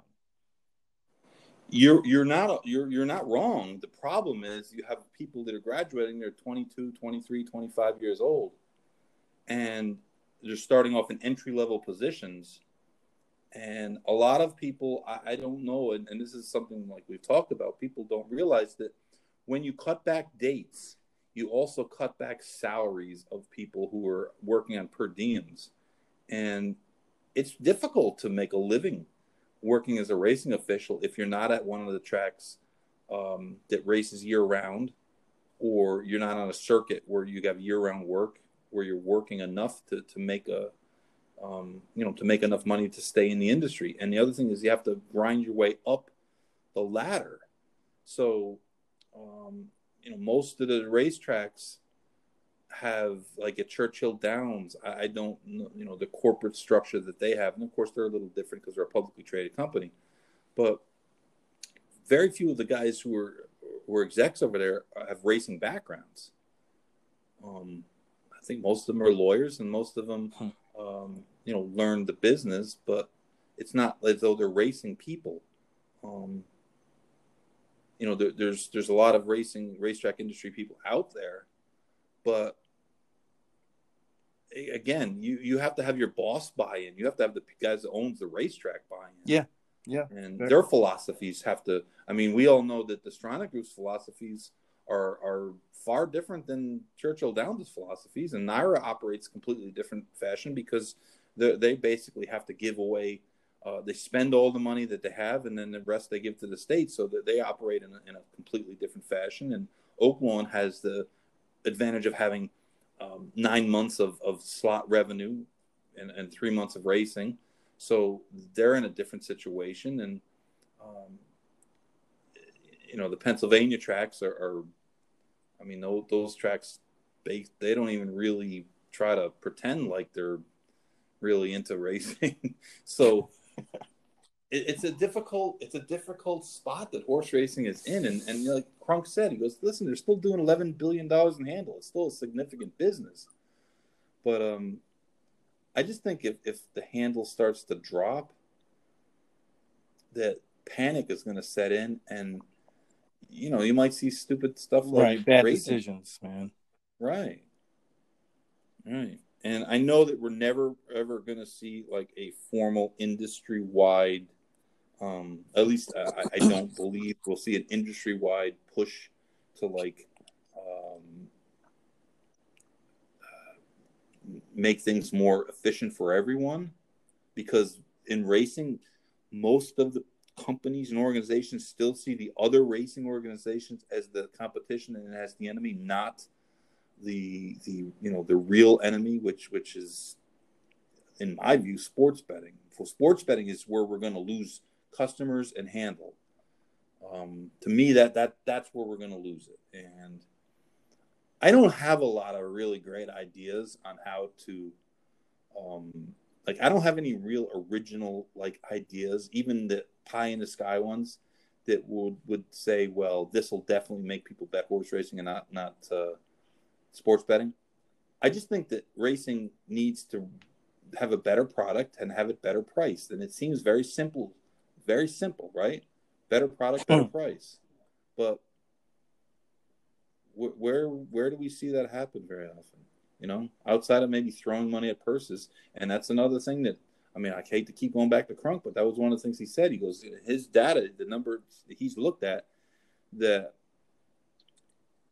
increasing purses is not really shown to dramatically increase handle. So, it'll make it's good.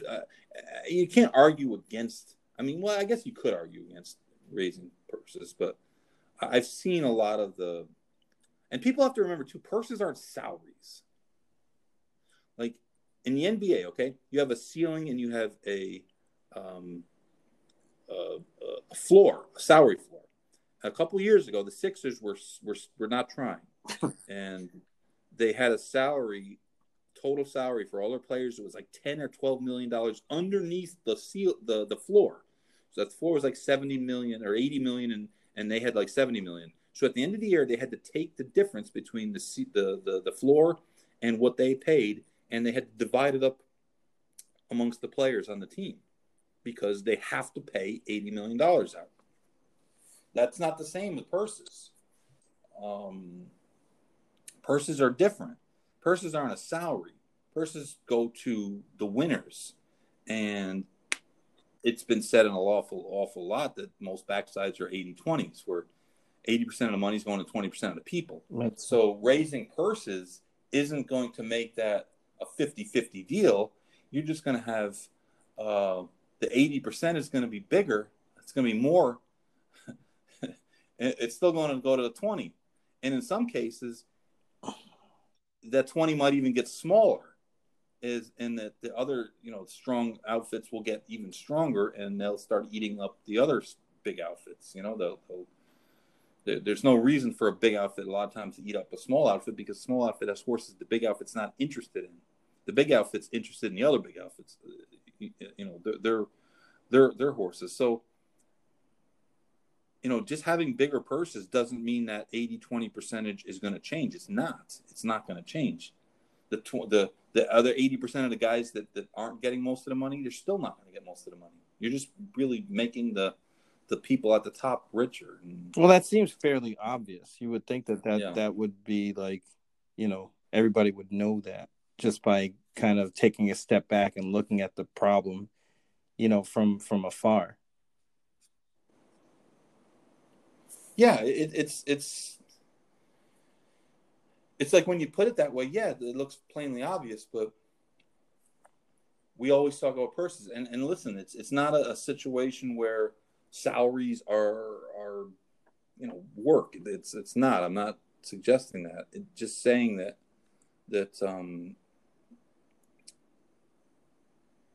well, it's worthwhile to keep the little outfits in the game instead of squeezing them out. Right, outfits. Exactly. You're not going to have enough race. Exactly, and that's it seems like that part is missing, because, like you said, they'll feed more into, let's say, the purses, but you know, 80-20. You know, it's not helping the 20 out very much, if at all. So you got to No, it's find not a way helping. to level that Yeah. playing field and keep the competition level up. The racing gets better, and then it you know, there's a ripple effect there. Yeah, yeah, yeah, yeah. I hear bad things from the pump, man. I hear really bad things What? that it's kind of depressing, and that despite the amazing job that Gabe's done, Man, Super Bowl I mean, Sunday speaks for itself. the guy has done an amazing job, and if you could turn back the clock 30 years, like you almost wonder if a guy like Gabe could really, and I'm sure he'll like probably laugh, but if you wonder if a guy like him that gets it, that knows how to run his racing operation from a betting standpoint, how to maximize the right days, the right sequences, taking chances and guaranteeing things and really, being player friendly. And you just see how great that the response has been. And yet management of the Isle Casino doesn't care about racing. And it sucks because like it looks like next year it might be the last year. And it's one of those things that's really hard for us that have been in the business on the horseman side for so long to comprehend that the tracks just don't care in a lot of ways. Like the Isles, whoever actually owns, I think MGM owns them, or Harrah's or whatever. They really just don't care, and the land is too valuable in their estimation, and they're going to do something else with it. And it's not like they're saying, all right, what we're going to do is we're going to build a little track over here, and the most of 97% of the money, I'm sure 95% of the money there is bet off track. But they're not offering that. They're just kind of saying like, go away. And that's that's kind of a sobering thought, considering the amazing job that he's done with that track. I mean, to put it in perspective, the one day, I think maybe it was Super Bowl Sunday, but he was talking about how when he first got there, it wasn't that long ago, that they did 140 something thousand, or 150,000, or 180,000 in one pool. How the entire day's racing wouldn't do that. It wasn't that long ago. And now they're doing 1.5, 1.4, 1.6. Just, they're doing 5 times what they did. And even that's not enough. And you say to yourself, man, where else can you show those kind of gains, yet your partners like just scoff at it and want to move you out, and without an alternative. And that's the thing, is without an alternative. There's not like, okay, you're going to close this track, but we're going to go over here and run. Well, there's no other tracks to run at. So sad.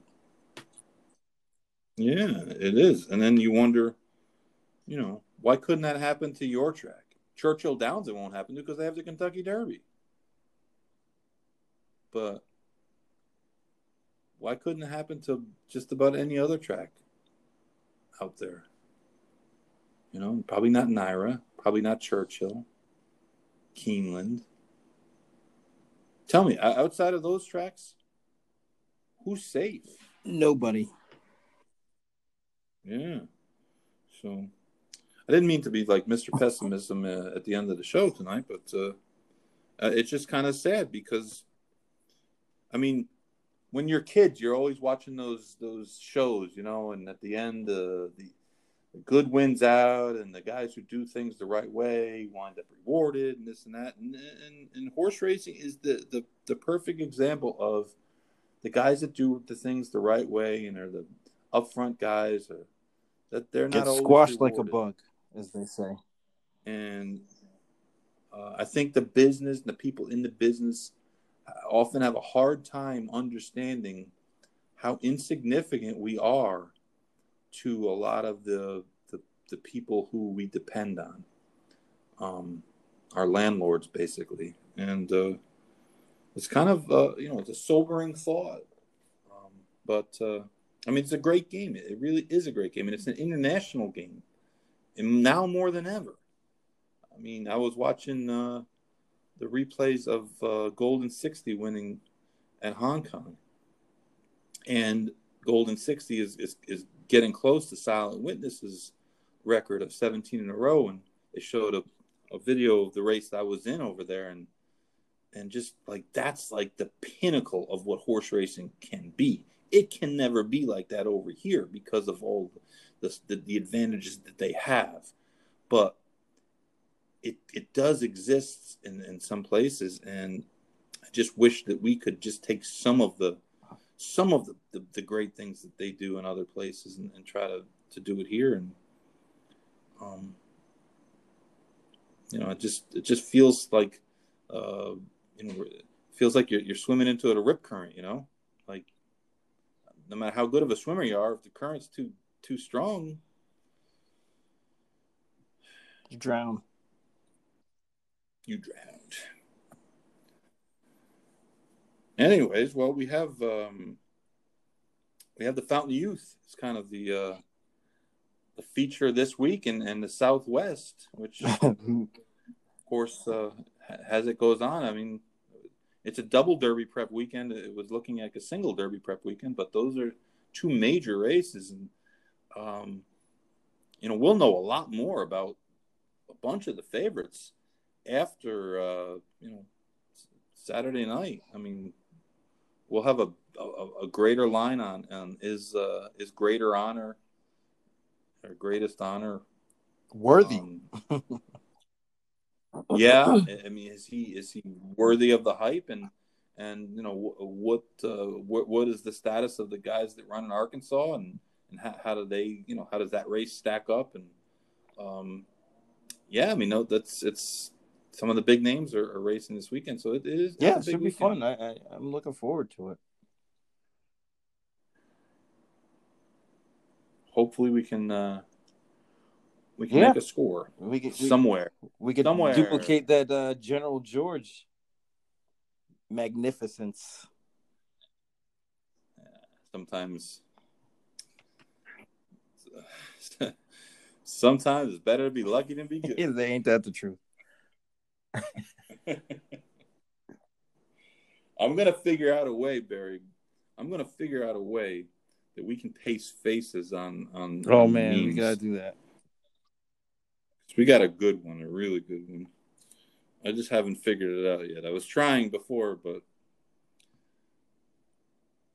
I really need like a 13-year-old. I got to like have a access like to a 13-year-old. Like there should be like a 13-year-old an app, like you can talk to a 13-year-old about like electronics, and they can just tell you what to do. I'm pretty sure Sabria could do it. I'm fairly certain because she does it with like cat faces on her face, and she does stuff on her tablet that amaze me sometimes. But yeah, she's 7. How old is she? Yeah, she's probably old enough. She'll probably figure it out. Like I'm gonna ask her. See if she can do it. It's so funny though when the kids they'll fix your phone or your iPad or something, and they give you that look, dummy. Like, what are you, idiot? You big dummy. Like, how do you not know how to do this? Meanwhile, I'm trying to struggling to see my phone, for Christ's sake. Yeah, right. I gotta put the big print on, otherwise I can't see anything. And then when the big print's on, it doesn't fit on the screen. Right, you gotta scroll over. Yep, these are the problems you have when you're old. And since most of our audience, see, I didn't say that. Please, most of them please, know I didn't say that. About. Well, it's just a demographic. I mean, one thing about it, like people said, like Chuck, you're old. I mean, I'm not gonna like. I mean, they're right. I mean, it's the truth. So, I mean, I can't like try to deny it, right? I mean, old is True. old, and it's just you know, it's just a part of the way it is. I mean, we didn't pick up any new countries this week though. Well, we're working on it. I sent out an email Yeah. blast to the, Singapore area. So we'll see what we come back with. Oh, we did get a listener from Okay. France. We have it from France. The French are Maybe our we should listener. talk about soft turf more then. Blanchon. There we go. I was watching a race. Chantilly, right? I was watching that. The trotter race. It was a trotter Oh race. yeah, riding. that's interesting. It looks really uncomfortable. Not that I ride horses or anything, but yeah, it doesn't look that comfortable. So we will. So we'll be back next week with some wrap up coverage of the Fountain of Youth. Yeah, we'll have live on the course. I'll be there somewhere. Be around. And make sure your camera's ready for something crazy. I'm gonna look for our friend. Oh, that guy. The TMZ of racing, Barry Spears. Yeah, well, when that video shows up on Ridiculousness, then you know it was really good. It's heading that way, by the way. You'll be rich and famous, and I'll say I remember that guy. He used to do a podcast with me. Hey, so what you're doing? Are you on the panel for the diversity program that the Racing Biz is putting together? Not on the first one. I think Greg Harbert and Ray Daniels are on the first one. And there's 2 more scheduled, and I should be on the second one. Okay. Should be popping up on some podcasts coming up, too. I think one this week. So we're spreading the word. Easy on the picks. Yeah, I'm not a picks guy. No, but that's good because Frank's a good guy, and he's been on the show before, and it's something that needs to be done. It needs to be brought up and talked about. Well, that's how he kind of positioned it to me when he asked me to do it. They want a more candid type conversation, not the sugar-coated conversation that's been had since last summer. And it's time to revisit it, and it's good. I appreciate that, that they're not just letting it go. Yeah. Well, it's something that needs to be brought up time and time. Well, yeah, because there's an audience. There's expansion, opportunities that could arise from this kind of inclusion and diversity, but you'd never know it if you don't try it. It just makes me crazy to think that we're resisting getting into new. If you just looked at it from the business standpoint, okay, just the business standpoint, why don't you want to get into new markets and have people of color and Hispanic people and other minorities to feel more comfortable in the business and enjoy it, because it just makes no sense. Like everybody's looking for new markets and new customers and new content, new money, and like we're ignoring all these groups. And I'm not saying that everyone's just a racist person or anything like that. It's just it's like listen, it's not that much different than the NFL. The NFL has a real problem hiring coaches. I mean, there's I think Real Sports is doing a thing on it this week. Talking about 7 out of the 30 coaching positions are African Americans, and about 85% of the players are African Americans, and it just some of the guys seem like the white guys get more chances than than the black guys. The black guys get one chance, and if they don't do well, then they're that's it. And yet, morons like Adam Gase wind up getting two shots. So I would guess this will be the last one for him. But no, it's good. I'm happy to have it. And like I've resisted talking about it with you on this show because I don't want to marginalize you at all. And that you're not on here because I'm looking to be diverse. You're on here because I think you're really smart and you're my friend, and I think you have a lot to say and a great opinion. And I'm not going to try to I just thought if you want to speak about it, then you certainly are always free. Yeah, to speak there's definitely a time and a place for it, and we talked about it this past summer, mostly off air, about how it seemed like some of the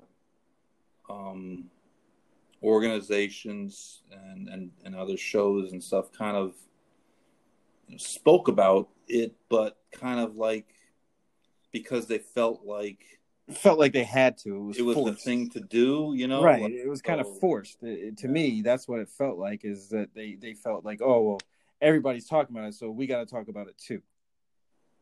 And you really, at least from my perspective as a black man, it gives me the sentiment that, are you really doing this because you want to do it?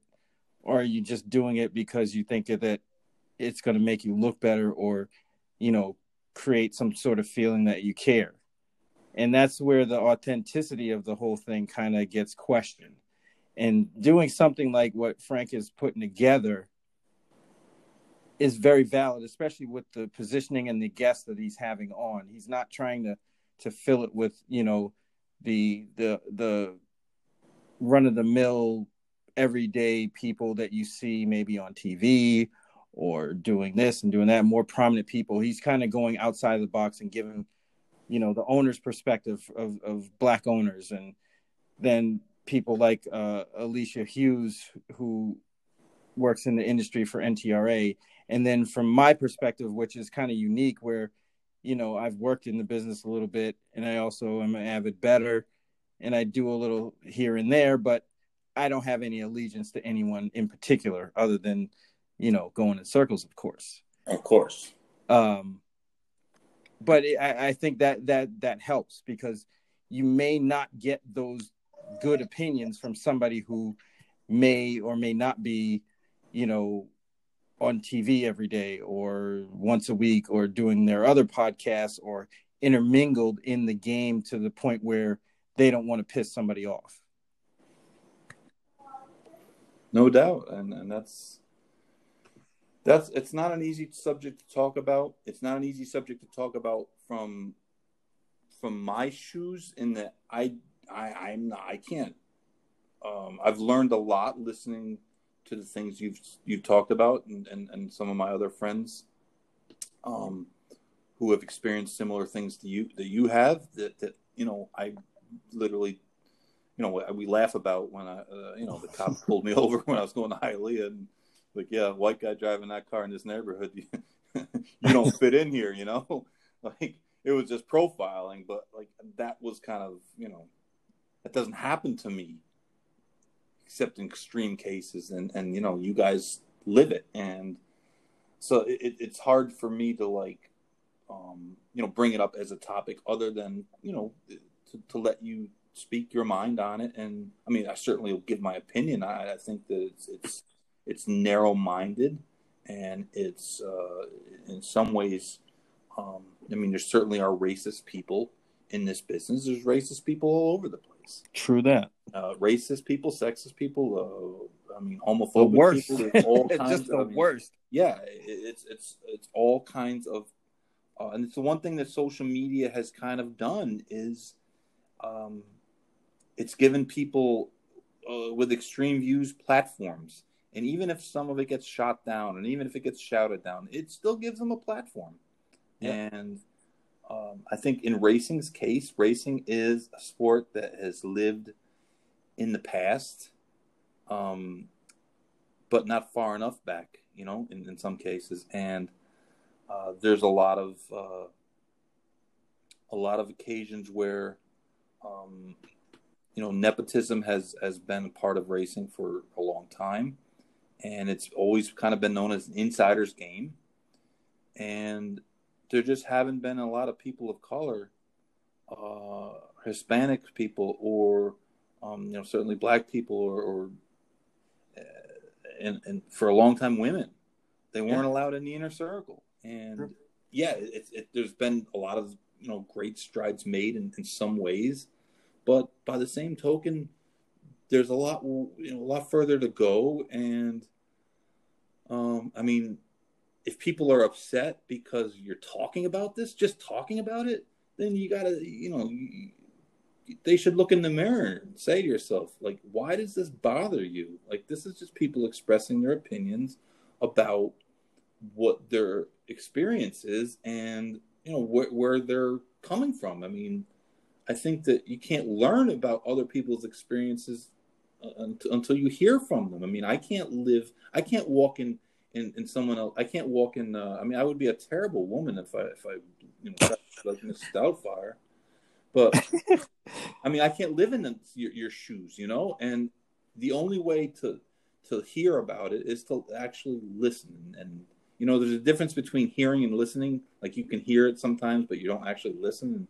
And I think that's what racing is really good at, in that they'll hear, oh, like, the betters are important. Yeah, okay, yeah, great. And then they'll do like 3 things that, like, completely anti-better. Yeah, because they're hearing it, but they're not listening. They're not saying. It's just like white men can't jump. You gotta listen to Jimmy. You just can't hear him.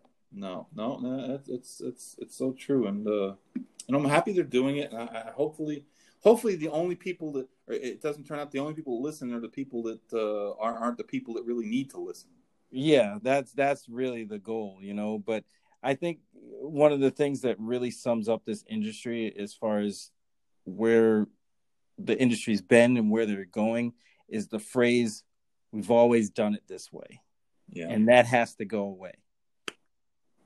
No, you're 100% right, because everything's different now.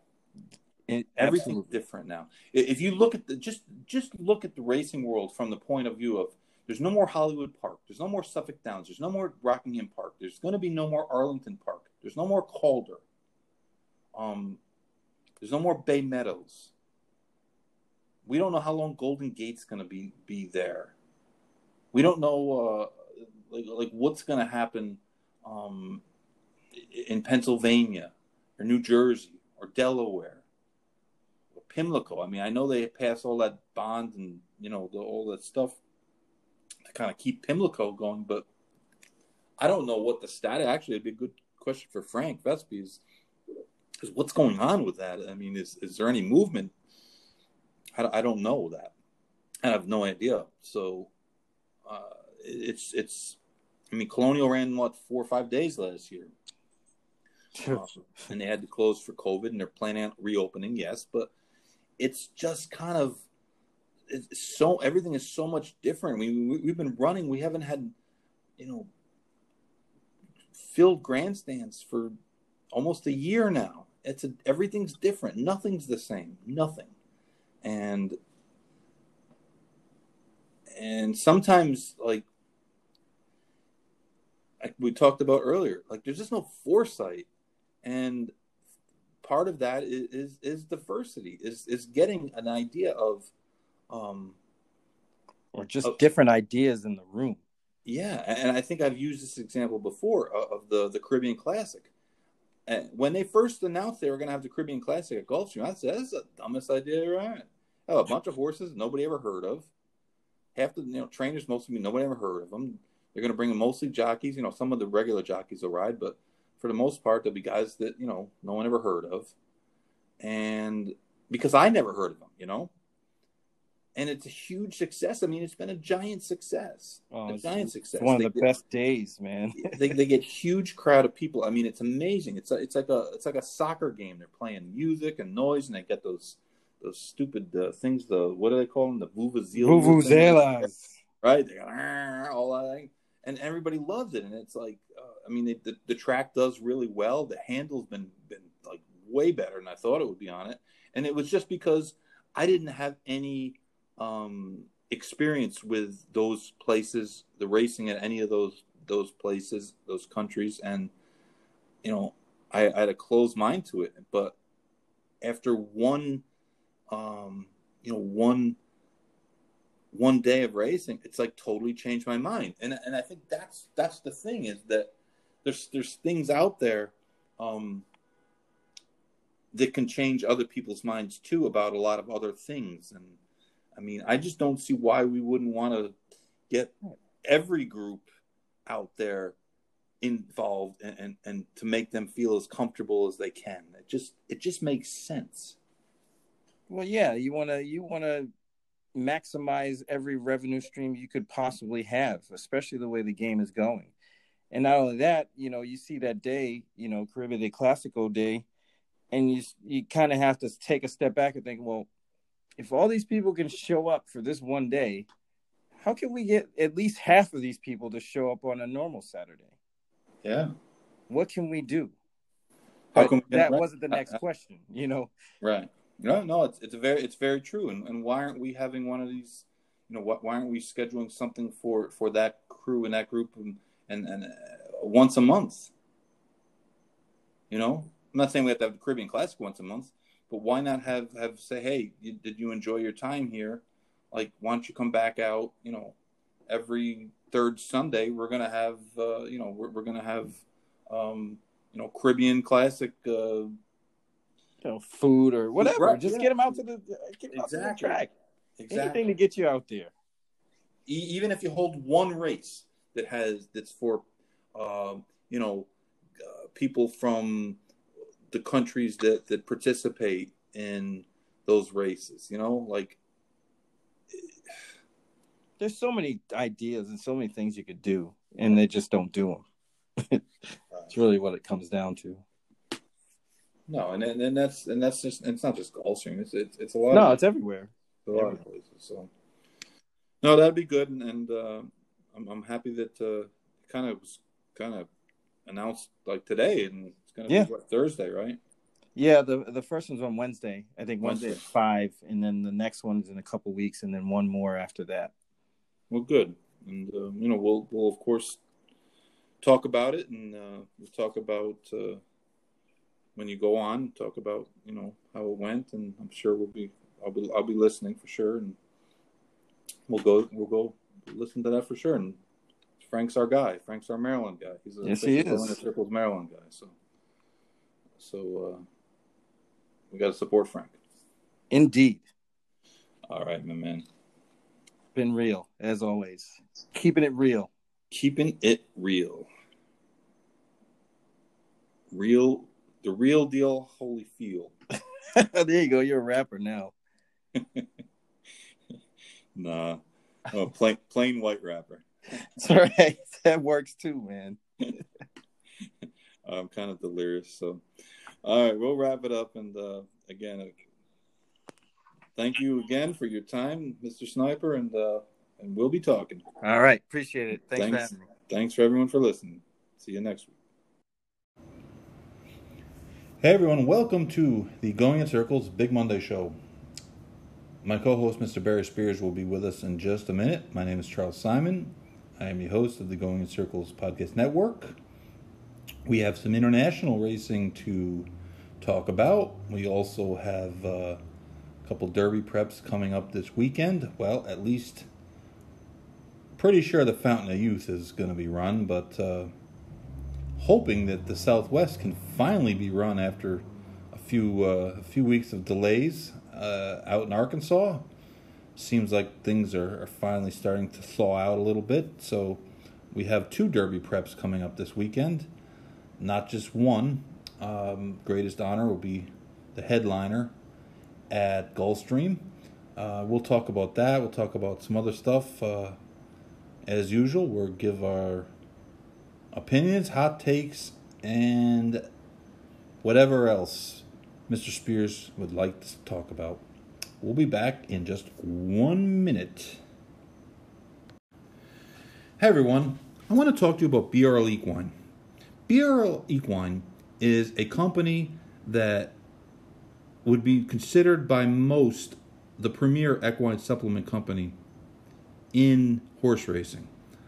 They spend a lot of money, millions, on research and development before they put these products out. This is not a fly-by-night organization just tossing some couple things together and throwing it out there. They use FDA-supervised facilities. What they say is in the products is actually in the products. Nothing illegal, nothing illicit. It's perfectly legal, and it's beneficial for your horse's health. They have a new product called Flexify that's been only out on the market for, I think, about 6 weeks, and the early returns are great. I know a lot of trainers that have given me feedback, and these are guys that are going to tell me the truth. There's a million supplements out there, a lot of things that people have tried that haven't really been effective, and so far, everyone seems to really believe that Flexify HA is a really excellent supplement to help a horse's joints. Contact my friend Joe Vellante at 215-501-6880, or get a hold of me at goingacirclespodcast@gmail.com, and I will get Joe in touch with you. And if you're lucky, you might even get him for a lunch. But BRL Equine is a really good company, and they have some really, really good supplements. And if you're an owner, ask your trainer. If you're a trainer, give Joe a call. Thanks.